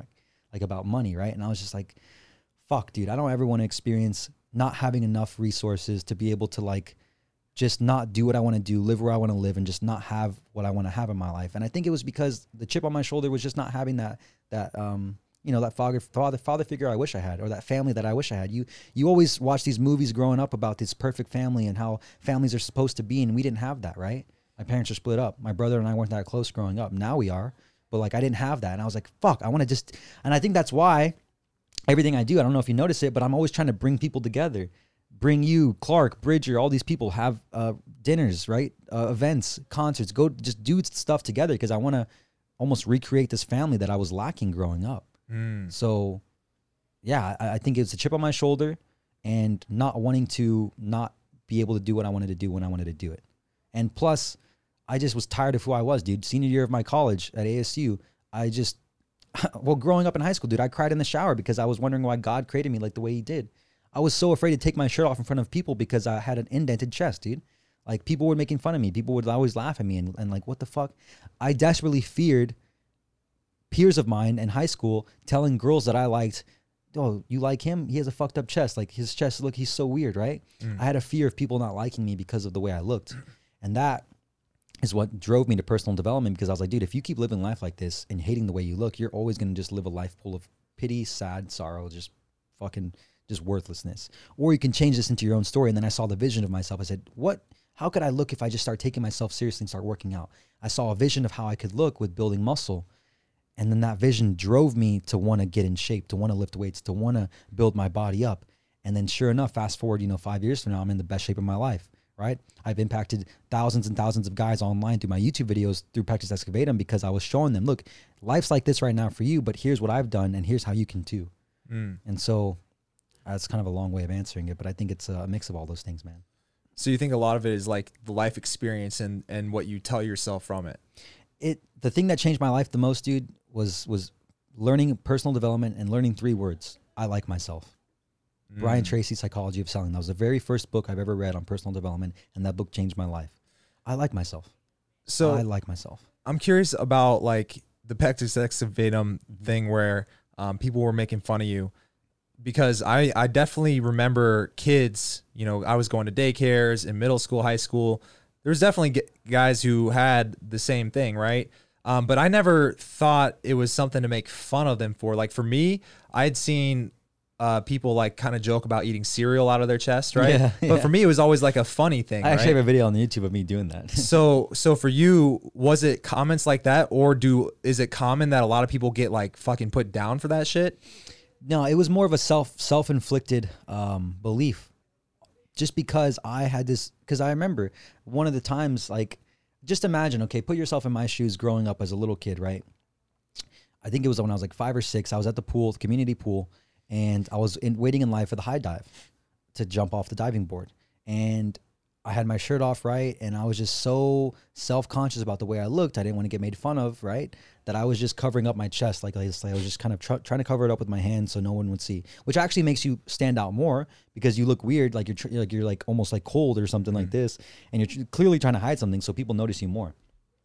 The kids were around me waiting for the high dive. Noticed one kid goes, "Whoa, what's going on with your chest?" And that made me just like go, whoa. And then all the kids turn around like this. So imagine 15 kids all of a sudden look at you and start pointing, "Whoa," right? And then some start laughing, girls start giggling, guys are like laughing, "What the fuck?" Like, you know, like little kids. And then they're just like, they're trying to move your arms and you just feel helpless in that situation. All you want to do is cry, right? That's how I felt. All I wanted to do was cry and just get away from it.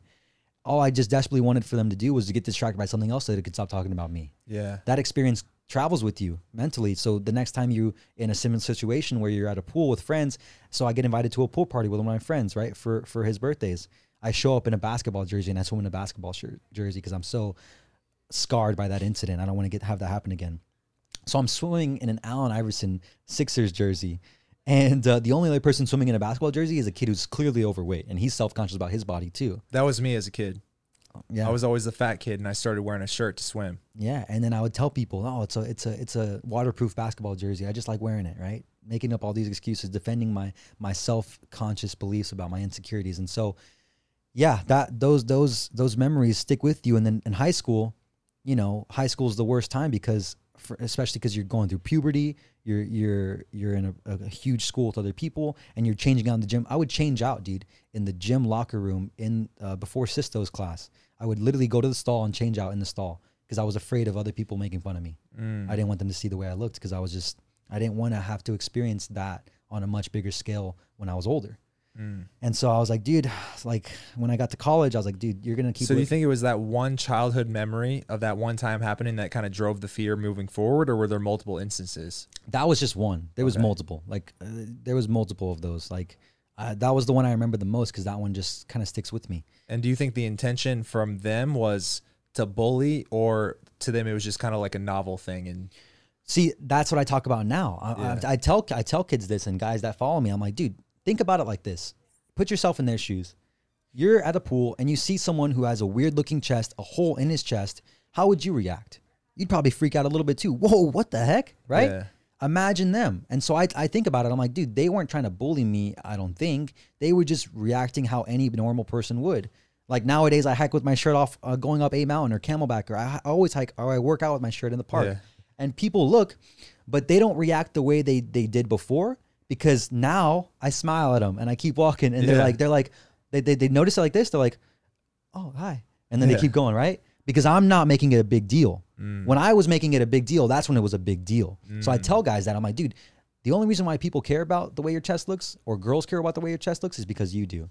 They see that you're insecure about it. They have that. They see that you're fearful about it. That's when they don't like you. They don't like you because of the way your chest looks.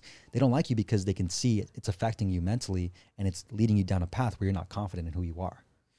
Damn, that's deep. I had another follow-up question, but I forgot what it was. I don't know. But either way, dude, I'm glad I went through those experiences growing up because it helped me realize that was my kryptonite.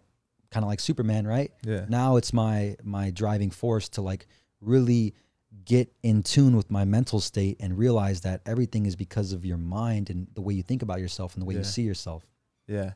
Do you think, so that's the chip on the shoulder mentality. Do you think that is separate from ambition? Do you think those are two different sides of something that fuels one thing? Or do you think ambition is the result of a chip on the shoulder mentality? Because like the reason why I asked this, for anybody who's curious, is because I've been thinking about like how I want to structure my business, because even though I'm making more money today than I ever have, I'm just as stressed out, if not more stressed out than I've ever been. Yeah. Because every fucking thing you do to make more money, it doesn't matter. You're still going to have new problems that arise, new fires to put out. Yeah. And so one concept I kind of learned about in business is like, most people think they want the 30 million a year or 100 million a year business, but they don't realize that you're making a lot of trade-offs to even get to that level where you're probably actually, as a business owner, taking home more money and having way less stress and more of a life balance if you just say, I'm going to have a lifestyle business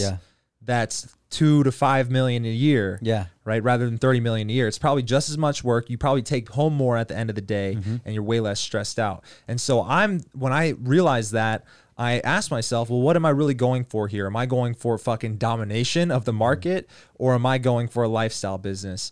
And for me, just because of like the chip on the shoulder experiences I've had, it didn't feel right in my gut if I said I'm just going to settle for 2 to 5 mil. Yeah. It felt like I was settling. And then I wondered to myself, like, okay, obviously the chip on the shoulder is there, but then I also wondered, I'm sure there's a lot of people with chip on their shoulders, but they want to have the lifestyle business. So what is it that really makes someone the type of person who says, I don't feel satisfied at that level? That's a good question. I can say from personal experience, for me, it's just because I know I'm meant for more, because I am where I am, right? But it's not where I can be. I'm not done yet. I'm only 25. It's like, dude, I can do more. And I think it's just this gut feeling of like, and you probably get this a lot more than me too. It's just like, dude, it's just this gut feeling of like, you just feel that you are not doing enough, and it just eats at you and eats at you and eats at you. And then eventually it causes you to take action, start the podcast, right? Like you did. Yeah. And then finally make progress. And then you feel good when you're doing it. You feel good editing it. You feel good taking these actions to do it. And so I think it comes from a little bit of the chip on the shoulder, which leads to the ambition for sure. Yeah. But then once you get to where you thought you wanted, for example, like my first goal, dude, when I was doing door-to-door sales was I want to make $100,000 a year. I make $100,000 a year. I make $100,000 a year. And then I hit it. And it's like, dude, this wasn't what I thought it was, right? And so it's just like, what's next? What's next? So I think it's just always just realizing you're not hitting your full potential, and you can do more. I mean, think about it like guys like Tony Robbins. Why does he keep doing it, right? He doesn't need to work. Yeah. Guys like Elon Musk, they don't need to work. They could just call it quits right now, but they're here. There's more to be done. Why not do it, right? So like I talk about with Clark a lot, Clark Kegley, because we talk about this all the time. He goes, dude, yeah, like, do you really want to run a $10 million, $30 million company? Like, it's a lot more stress. Like, and like you said, dude, like right now, thankfully for both of us, we're doing better than ever because we have online businesses. They're not physical businesses that require customers to come in. And they're not getting looted. They're not getting looted, right? And so unless you go to the warehouse where my books are, which if you do, I'm going to find you. Yeah. And then that means I'm wasting ad spend on your books. Yeah. And so, I say that because it's like, thankfully we're in a position, we set ourselves up to be in a position where we are today, to where we're doing better than ever in our businesses. And that's also at a point where you're realizing, and I realized this too. I was like, yeah, like, do you like, what do you want? Do you want to have a lifestyle business, or do you want to have a business where you have like 30 employees, 50 employees in an office space, right? That's up now. Those are our problems now. Those are the thoughts we have now. Whereas before I just wanted to make 10K online. Yeah. And then you hit it. And it's like, well, now what's possible? So I guess I'm kind of going over answering this, but I think it's just realizing, for me at least, that I can do more, and there's more out there for me to do. And at the end of the day, my goal is not to have just an advertising firm that specializes in YouTube ads. My goal is to build a badass advertising firm like Mad Men in the 60s and 50s, to where I can use that to then fund other cool projects like Overcome Your Genetics, my health and wellness brand. And then these retreats with other entrepreneurs just like us, where we can invite our friends and family and just be able to just vibe and connect and make more money together, right? So I just have all these visions of my head of these things, and I know I'm not gonna be able to get there if I just settle. Yeah. So you read a lot of audiobooks, right? Well, technically you listen to them. So you're already lying. We're off to a bad start. Yeah, dude, sorry about that. Fucked up. So have you ever listened to any books on happiness? Because I have not, and I've always been intrigued by it, but I've always kind of put it off, and I've always kind of like said, I'd rather read the business or marketing book rather than the book on how to be happy right now. And it's kind of just always the one that I know I should read eventually, but I haven't. So I'm curious if you have, and if you have any insight on how to just be happier, not settle, but like, I don't know. I definitely struggle myself with just a constant anxiety all the time. I go to bed with it and I wake up with it. And it didn't start until I had to start fending for myself and paying my own bills after dental school. And obviously now I'm not in a position to where I have to logically worry about that kind of stuff. But the other day I had such bad anxiety when I was walking my dog that I literally had to say, you're good. Oh yeah. You're good. Self-affirmation. You don't have to worry about your fucking bills. You can pay them. Yeah. Right. You're good. Stop fucking freaking out. Yeah. And that was just like my own way to kind of self-soothe. So I'm curious to get your take on if you know like any Like, what's your take on this, and have you kind of researched it at all? Yeah. So one thing I wanted to say before was that the problems, like the thing you just told about how you had to tell yourself you were good, even though you're doing better than ever right now, is the same things that I'm experiencing as well. Because it's like we're doing better than ever, but we still have the same problems and fears and what if and doubts and whatever, right? Even though we're doing better, and I think that's always going to be there, and I think that's why it kind of helps you drive there. I know Dean still has those fears too as well. It's like everyone, guys at the highest level do. So one of the best books I've ever read on on mindset and just happiness. It's not really a happiness book. It's called The Untethered Soul by I think Michael A. Singer. Untethered Soul, Michael A. Singer, and that book really makes you realize how insignificant we really are as human beings in this crazy world, right? Because if you really think about it, dude, one of the lines in this book says, when you get in your car next, or you start feeling anxious or worried or stressed, take a big, deep breath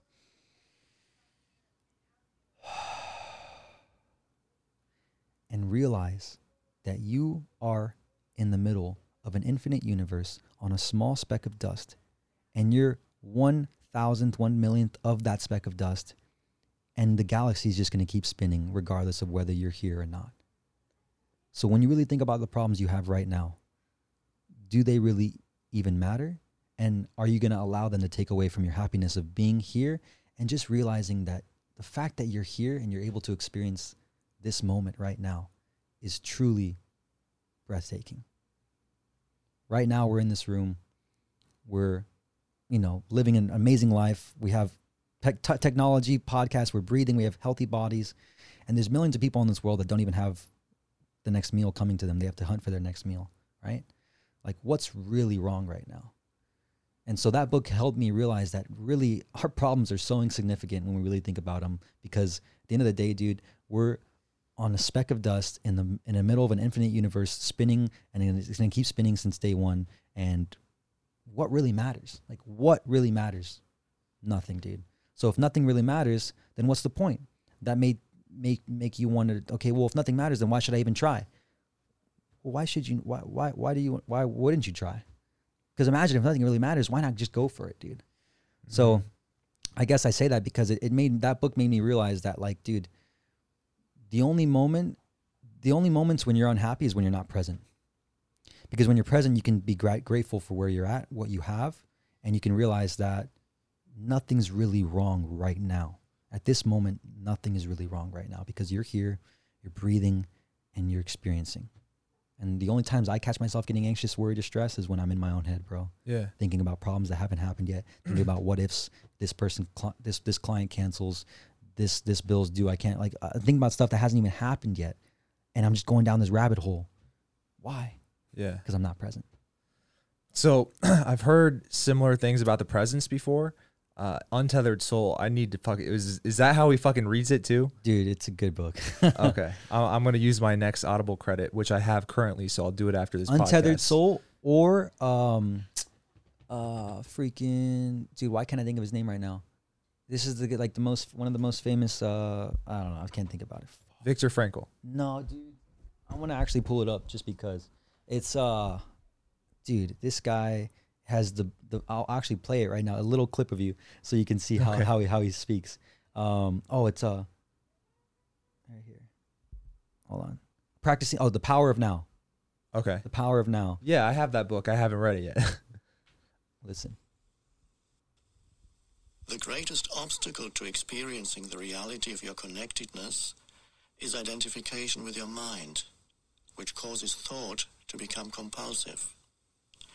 Not to be able to stop thinking is a dreadful affliction, but we don't realize this because almost everybody is suffering from it, so it is considered normal. This incessant mental noise prevents you from finding that realm of inner stillness that is inseparable from being. It also creates a false mind-made self that casts a shadow of fear and suffering. Identification with your mind creates an opaque screen of concepts, labels, images. Basically, he's saying, dude, identifying with your mind is the number one disease that people suffer from, because you are not your mind. You are the observer of your mind. So imagine yourself 30,000 feet above from us right now, observing you right now. That's really you. But then who's the observer of the observer, right? Yeah. So you're not really you. We're not really us in this body right now. We're spiritual beings having a physical experience. But we can jump out of this role and go above and see and observe ourselves right here. Yeah. So if that's the case, then what are the thoughts that are happening to us? Who's giving the thoughts? And that's when the mindset becomes so powerful, because you're the observer and you can feed the thoughts into the person having the experiences right now, us right now. As the observer, we can feed the minds into where we are. So we can control our destiny by controlling our thoughts. But most people are suffering from a disease of just random thoughtfulness, letting the thoughts run wild and letting them control their dictation, because the thoughts, this is why meditation is so powerful. You're the observer, and you're the one feeding the thoughts until Neuralink is implanted in your fucking brain, bro. Yeah. And then it's Elon and you. Or we can have this guy fucking, dude, I can't remember his name. We can have this guy do it. Yeah. He'd be a lot more peaceful probably.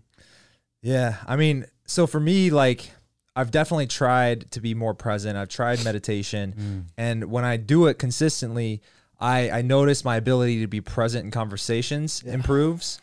But in the moment, if I'm meditating to feel less anxiety about whatever I'm anxious about, and again, I don't think I had real anxiety until I was like 25 when I started having to pay my own bills, right? And for me, when I'm such in a fucking anxious mood, almost like adrenaline driven, it's hard for me to be like, okay, I'm present. I hear the fucking noise. I'm not thinking thoughts. There's walls around me. I'm being as present as I can possibly be, but it's still there, right? Yeah. And so, like, I hate to be that guy who says it's harder than it sounds, but it's like, I don't know. Am I doing it wrong? No, Okay. because it's always going to be there. Yeah. And that's the point of practicing meditation, because if you think about it, meditation, what I've realized when I was trying to meditate for the very first few times, it took me about 3 months to realize. It took me about 3 months of constant every single day meditation for 20 minutes to finally get it. And when I got it, it made so much sense, because what happens when I got it was I realized the point is not to try to do anything. The point is just to be and let things happen as they're going to happen. Yeah. So when you meditate, the point is to not think. The point is to see the thoughts come in and then let them go. You see them, they're there. Cool. Then you're focused again. You're focused on the present. You're just letting the thoughts come in and come out just as fast as they came in. And so that feeling is always going to be there because it's still there for me. And I practice meditation, right? And probably more than you, but I still have that feeling. But it's just realizing, like, okay, it's going to be there, but I can change it right now by thinking of something more positive. And that's what I choose to focus on. Have you ever taken psychedelic drugs? Yeah, shrooms. Okay. Weed. What's been your experience on the shrooms? Shrooms was one of the best experiences of my life, because it made me realize that what the level of awareness you can have with the universe and your thoughts and other people on shrooms is just an heightened awareness that you can achieve naturally through meditation if you just really practice and you're like on like a Buddha level. So I guarantee you Buddha trips on shrooms every day naturally because he's just so tapped into the universe. So what shrooms helped me realize was it was an experience, an enlightened experience, to make me realize that at the end of the day, dude, the answer is, as cliche as it sounds, as cheesy as it sounds, dude, it's fucking love. Just love for each other, bro. And nothing is really wrong in this world. When I was on shrooms, dude, it was an heightened state of who I am and who I've become through my experiences. Someone who's positive, someone who wants to do more, someone who wants to bring people together. All I wanted to do was love everybody else. And I was just, it hurt me in the moment when I was on shrooms to see other people upset or pissed off or angry at like their circumstances or their life or just their whatever. I was like, dude, what's really wrong right now? Yeah. What's really wrong right now? Dude, this is sick. This is awesome. Look where we are, dude. Life's fucking sick. And that was an amazing experience for me. And I've done shrooms since then. And it always is. It's just an heightened awareness of where you are in your mindset. Because one of my friends who did shrooms with me that day, his was the opposite. He's not someone as positive as me. He's not someone as motivated or personal development, working on his mindset. And he had a bad experience. He went down a rabbit hole. And that rabbit hole led him to a place where he realized he wasn't happy with who he was. And because he wasn't happy with who he was, he had a shitty experience. And it brought up a lot of things that he was trying to force down. So I don't advocate doing shrooms. But for me, I mean, I don't advocate it and I don't not advocate it, I should say. I would advise you to do it from my experience when you are in a state where you are comfortable with who you are and where you are. So I guess I'm also curious to hear, like, what was the experience like for you? Like, describe it to someone who's never experienced shrooms, because from someone who's never experienced it, I've only taken them once, and I can tell you kind of what my experience was, but I'm curious to hear yours first. Okay. Like, what was it like? Because I can describe what it's like to be high, because we've been high before on weed, right? Yeah. But what was it like to be high on shrooms? And is it like these realizations just start fucking hitting you left and right? Or is it like a thing that you have to reflect on? Like, what is it like, and when does it happen? And how do you notice that they're kicking in? Things like that. Yeah, so I'll give you guys the rundown. So basically, this was maybe about a month or two after I broke my right ankle, the senior year of college at ASU. So literally the night before college graduation, when I was graduating from Arizona State University, I went out with a few of my cousins from San Antonio. I got way too drunk with some of my roommates. We were all graduating the next day, and I woke up and my ankle was broken. And I had to get a emergency surgery a week later. So anyways, I show up to graduation on crutches and shit. My family was crazy. But anyways, 2 months after that, I'm in a boot. So I'm able to walk on this boot. And like, that was like a really depressing moment of my life during that time, because I just graduated college. I was ready to start my life, start my job. And then I'm in a cast and I can't even walk. And I'm at my parents' place again. They're feeding me and bringing me food because I can't even like move around without crutches and shit. Terrible. I was really depressed. And fast forward to like the second month, I actually moved back into my apartment for college, because I was staying with my parents because they were helping me move around because I was on crutches. But I moved back into my apartment on crutches because I got in a fight with my brother, a fist fight. And so I just didn't want to be around that house anymore. And so I moved into my apartment, and then I got in the boot and I was able to walk again. So it was kind of cool. Or the cast, I can walk in the cast. So my friend says, yo, I got shrooms. You want to take them? And I was just in the moment. I was like, yeah, let's do it. Let's do it right now. And so we blend up the shrooms in the blender, and I think we just did like some green drink, like some spin. I don't know. It was like some weird. Was this green. recent? No, this was senior year of college. Okay. So like when I was 21, 22, yeah, 20, maybe 21. So like maybe like 5 years ago. Okay. 4 years ago. And so we drink the shrooms, right? We took about a normal dose, like 3.8 grams, I think it was, for each of us. And nothing happened for the first 30 minutes. I was just sitting on the couch. He was cleaning up some dishes. And then at the 30-minute mark, well, like at the 15-minute mark, my stomach started hurting, like really, really bad. I was like, oh, dude, this hurts, bro. I was like, I feel like I'm going to puke. And it was like 10 minutes of just, oh, my stomach was hurting. I was like, God, this sucks.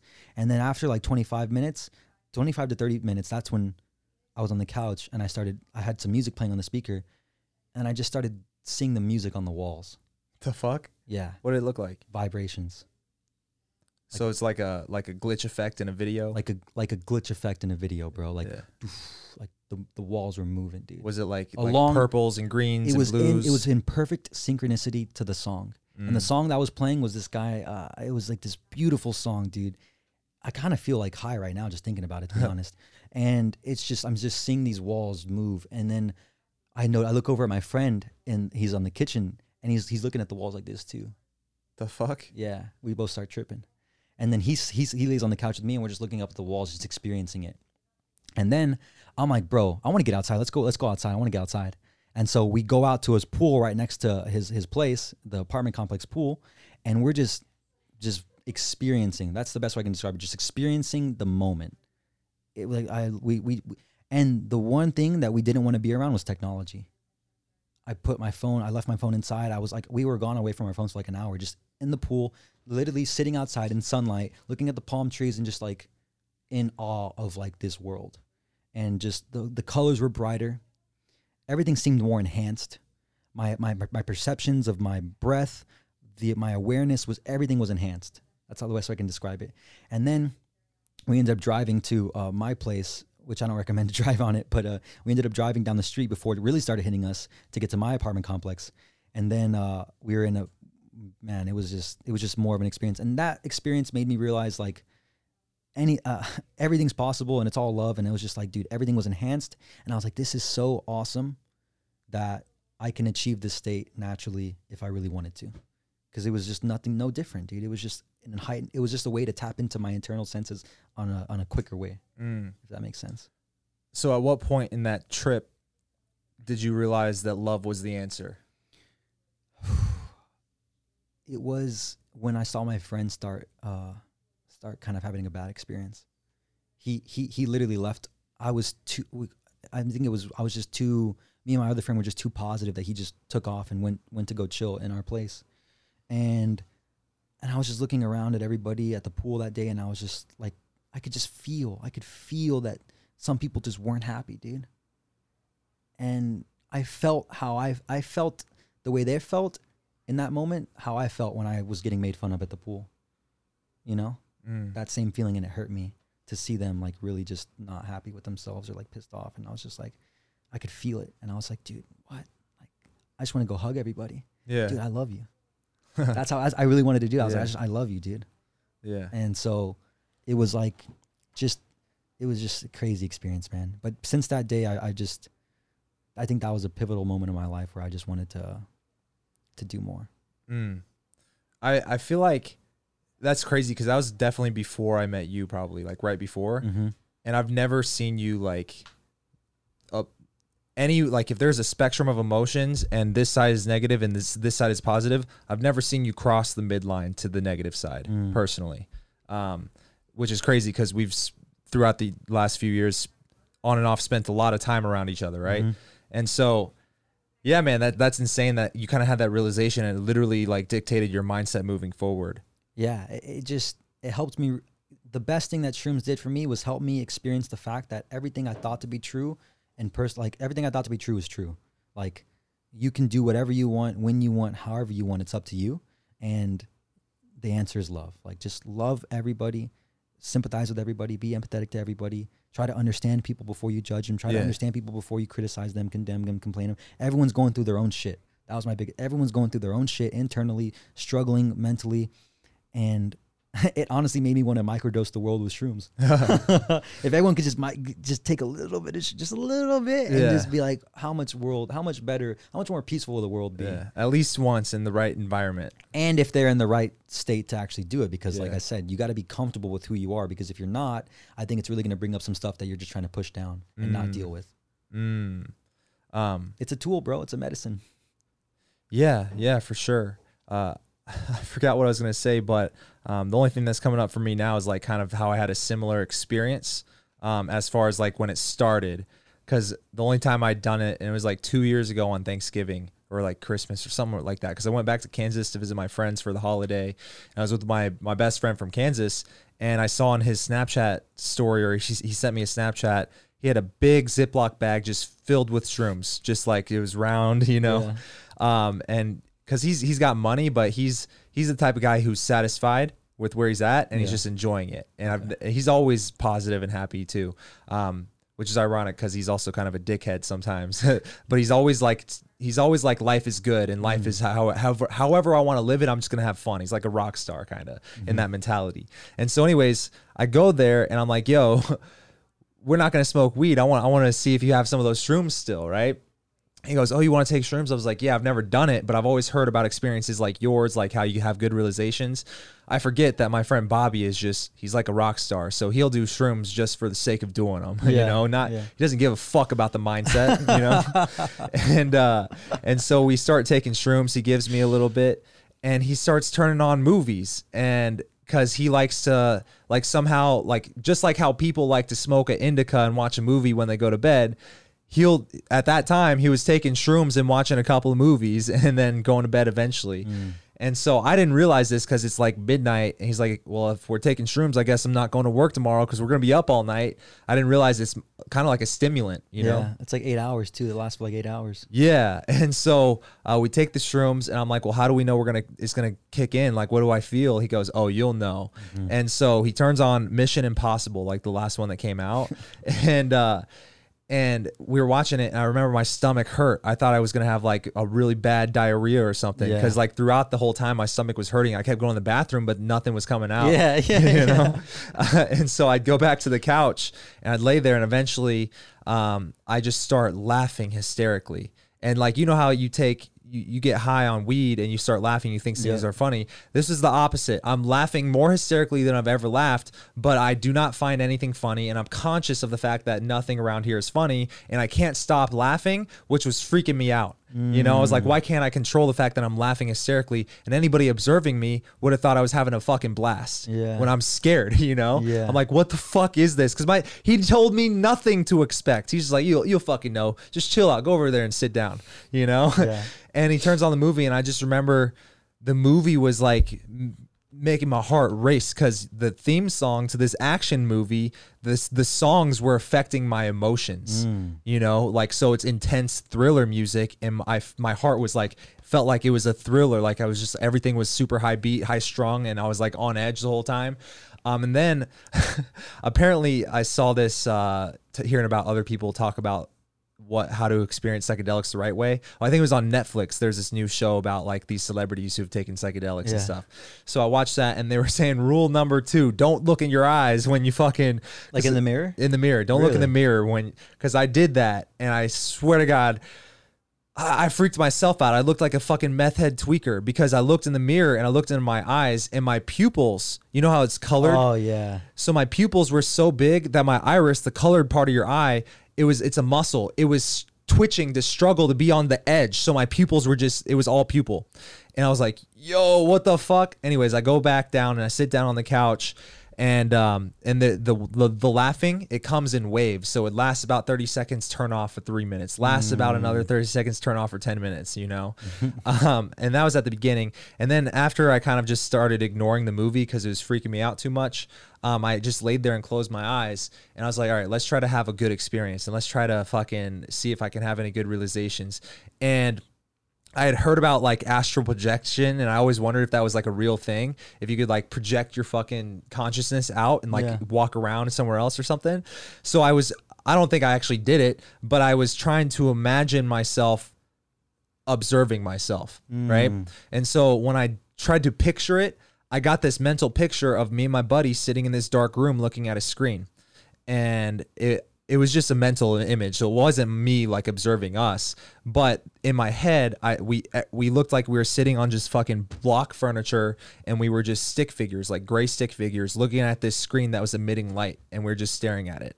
And then I realized at that moment, yo, everybody right now, if they're awake, is sitting in a dark room on block furniture looking at a fucking screen that emits light.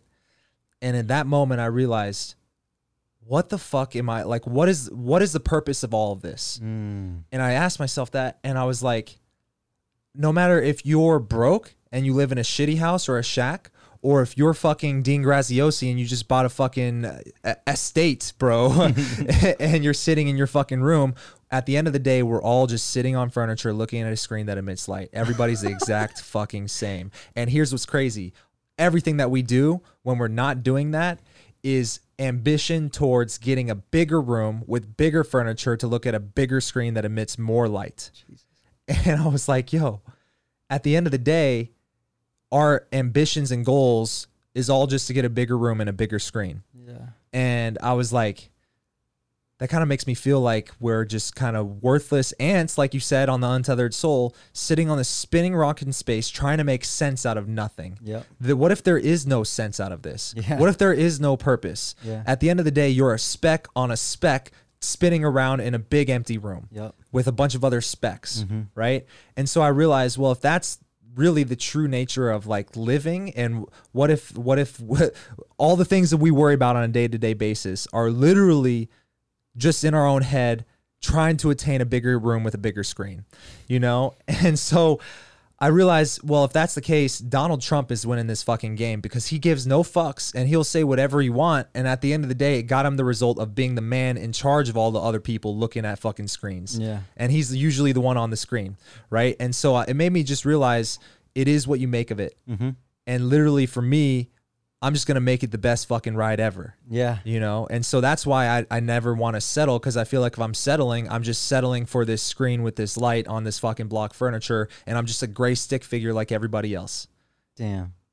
So that was it took me a lot of reflecting on what that moment on shrooms meant, because I realized it, but I didn't know what sense to make of it until I thought back on it, you know? Yeah, 100%, dude.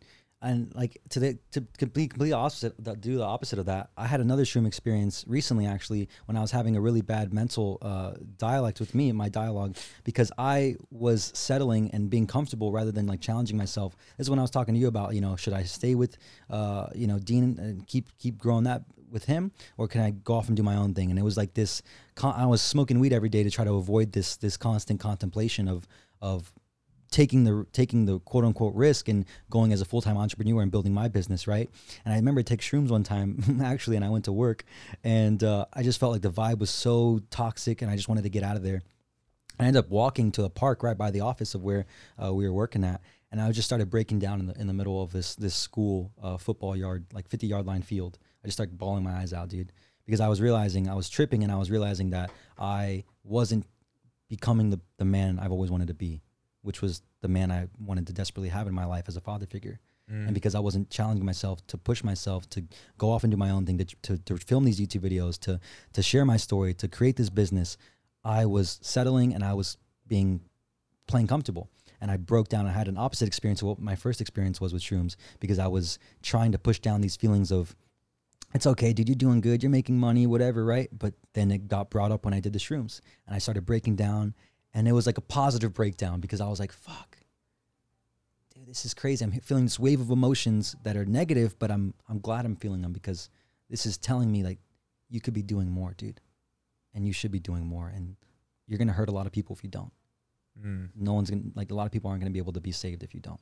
Yeah. So like, as much as we're talking about shrooms as like a good experience too, it's like sometimes they'll bring up that experience where you need to have it, and it might be bad, but then it'll teach you things that you might not have wanted to learn, but you needed to. So if you're listening to this, stay safe, do drugs, and Fuck the face mask. fuck a face mask. Bro, we should end it there, because I definitely think that's a high note, and we're about 2 hours in, but we need to have you back on. I feel like there's so many things we can talk about, especially with all the shit going on in the world. Let's do it, bro. Yeah, but this is great, man. Thank you so much. Appreciate you. Cool. Peace out, guys. Later, boys.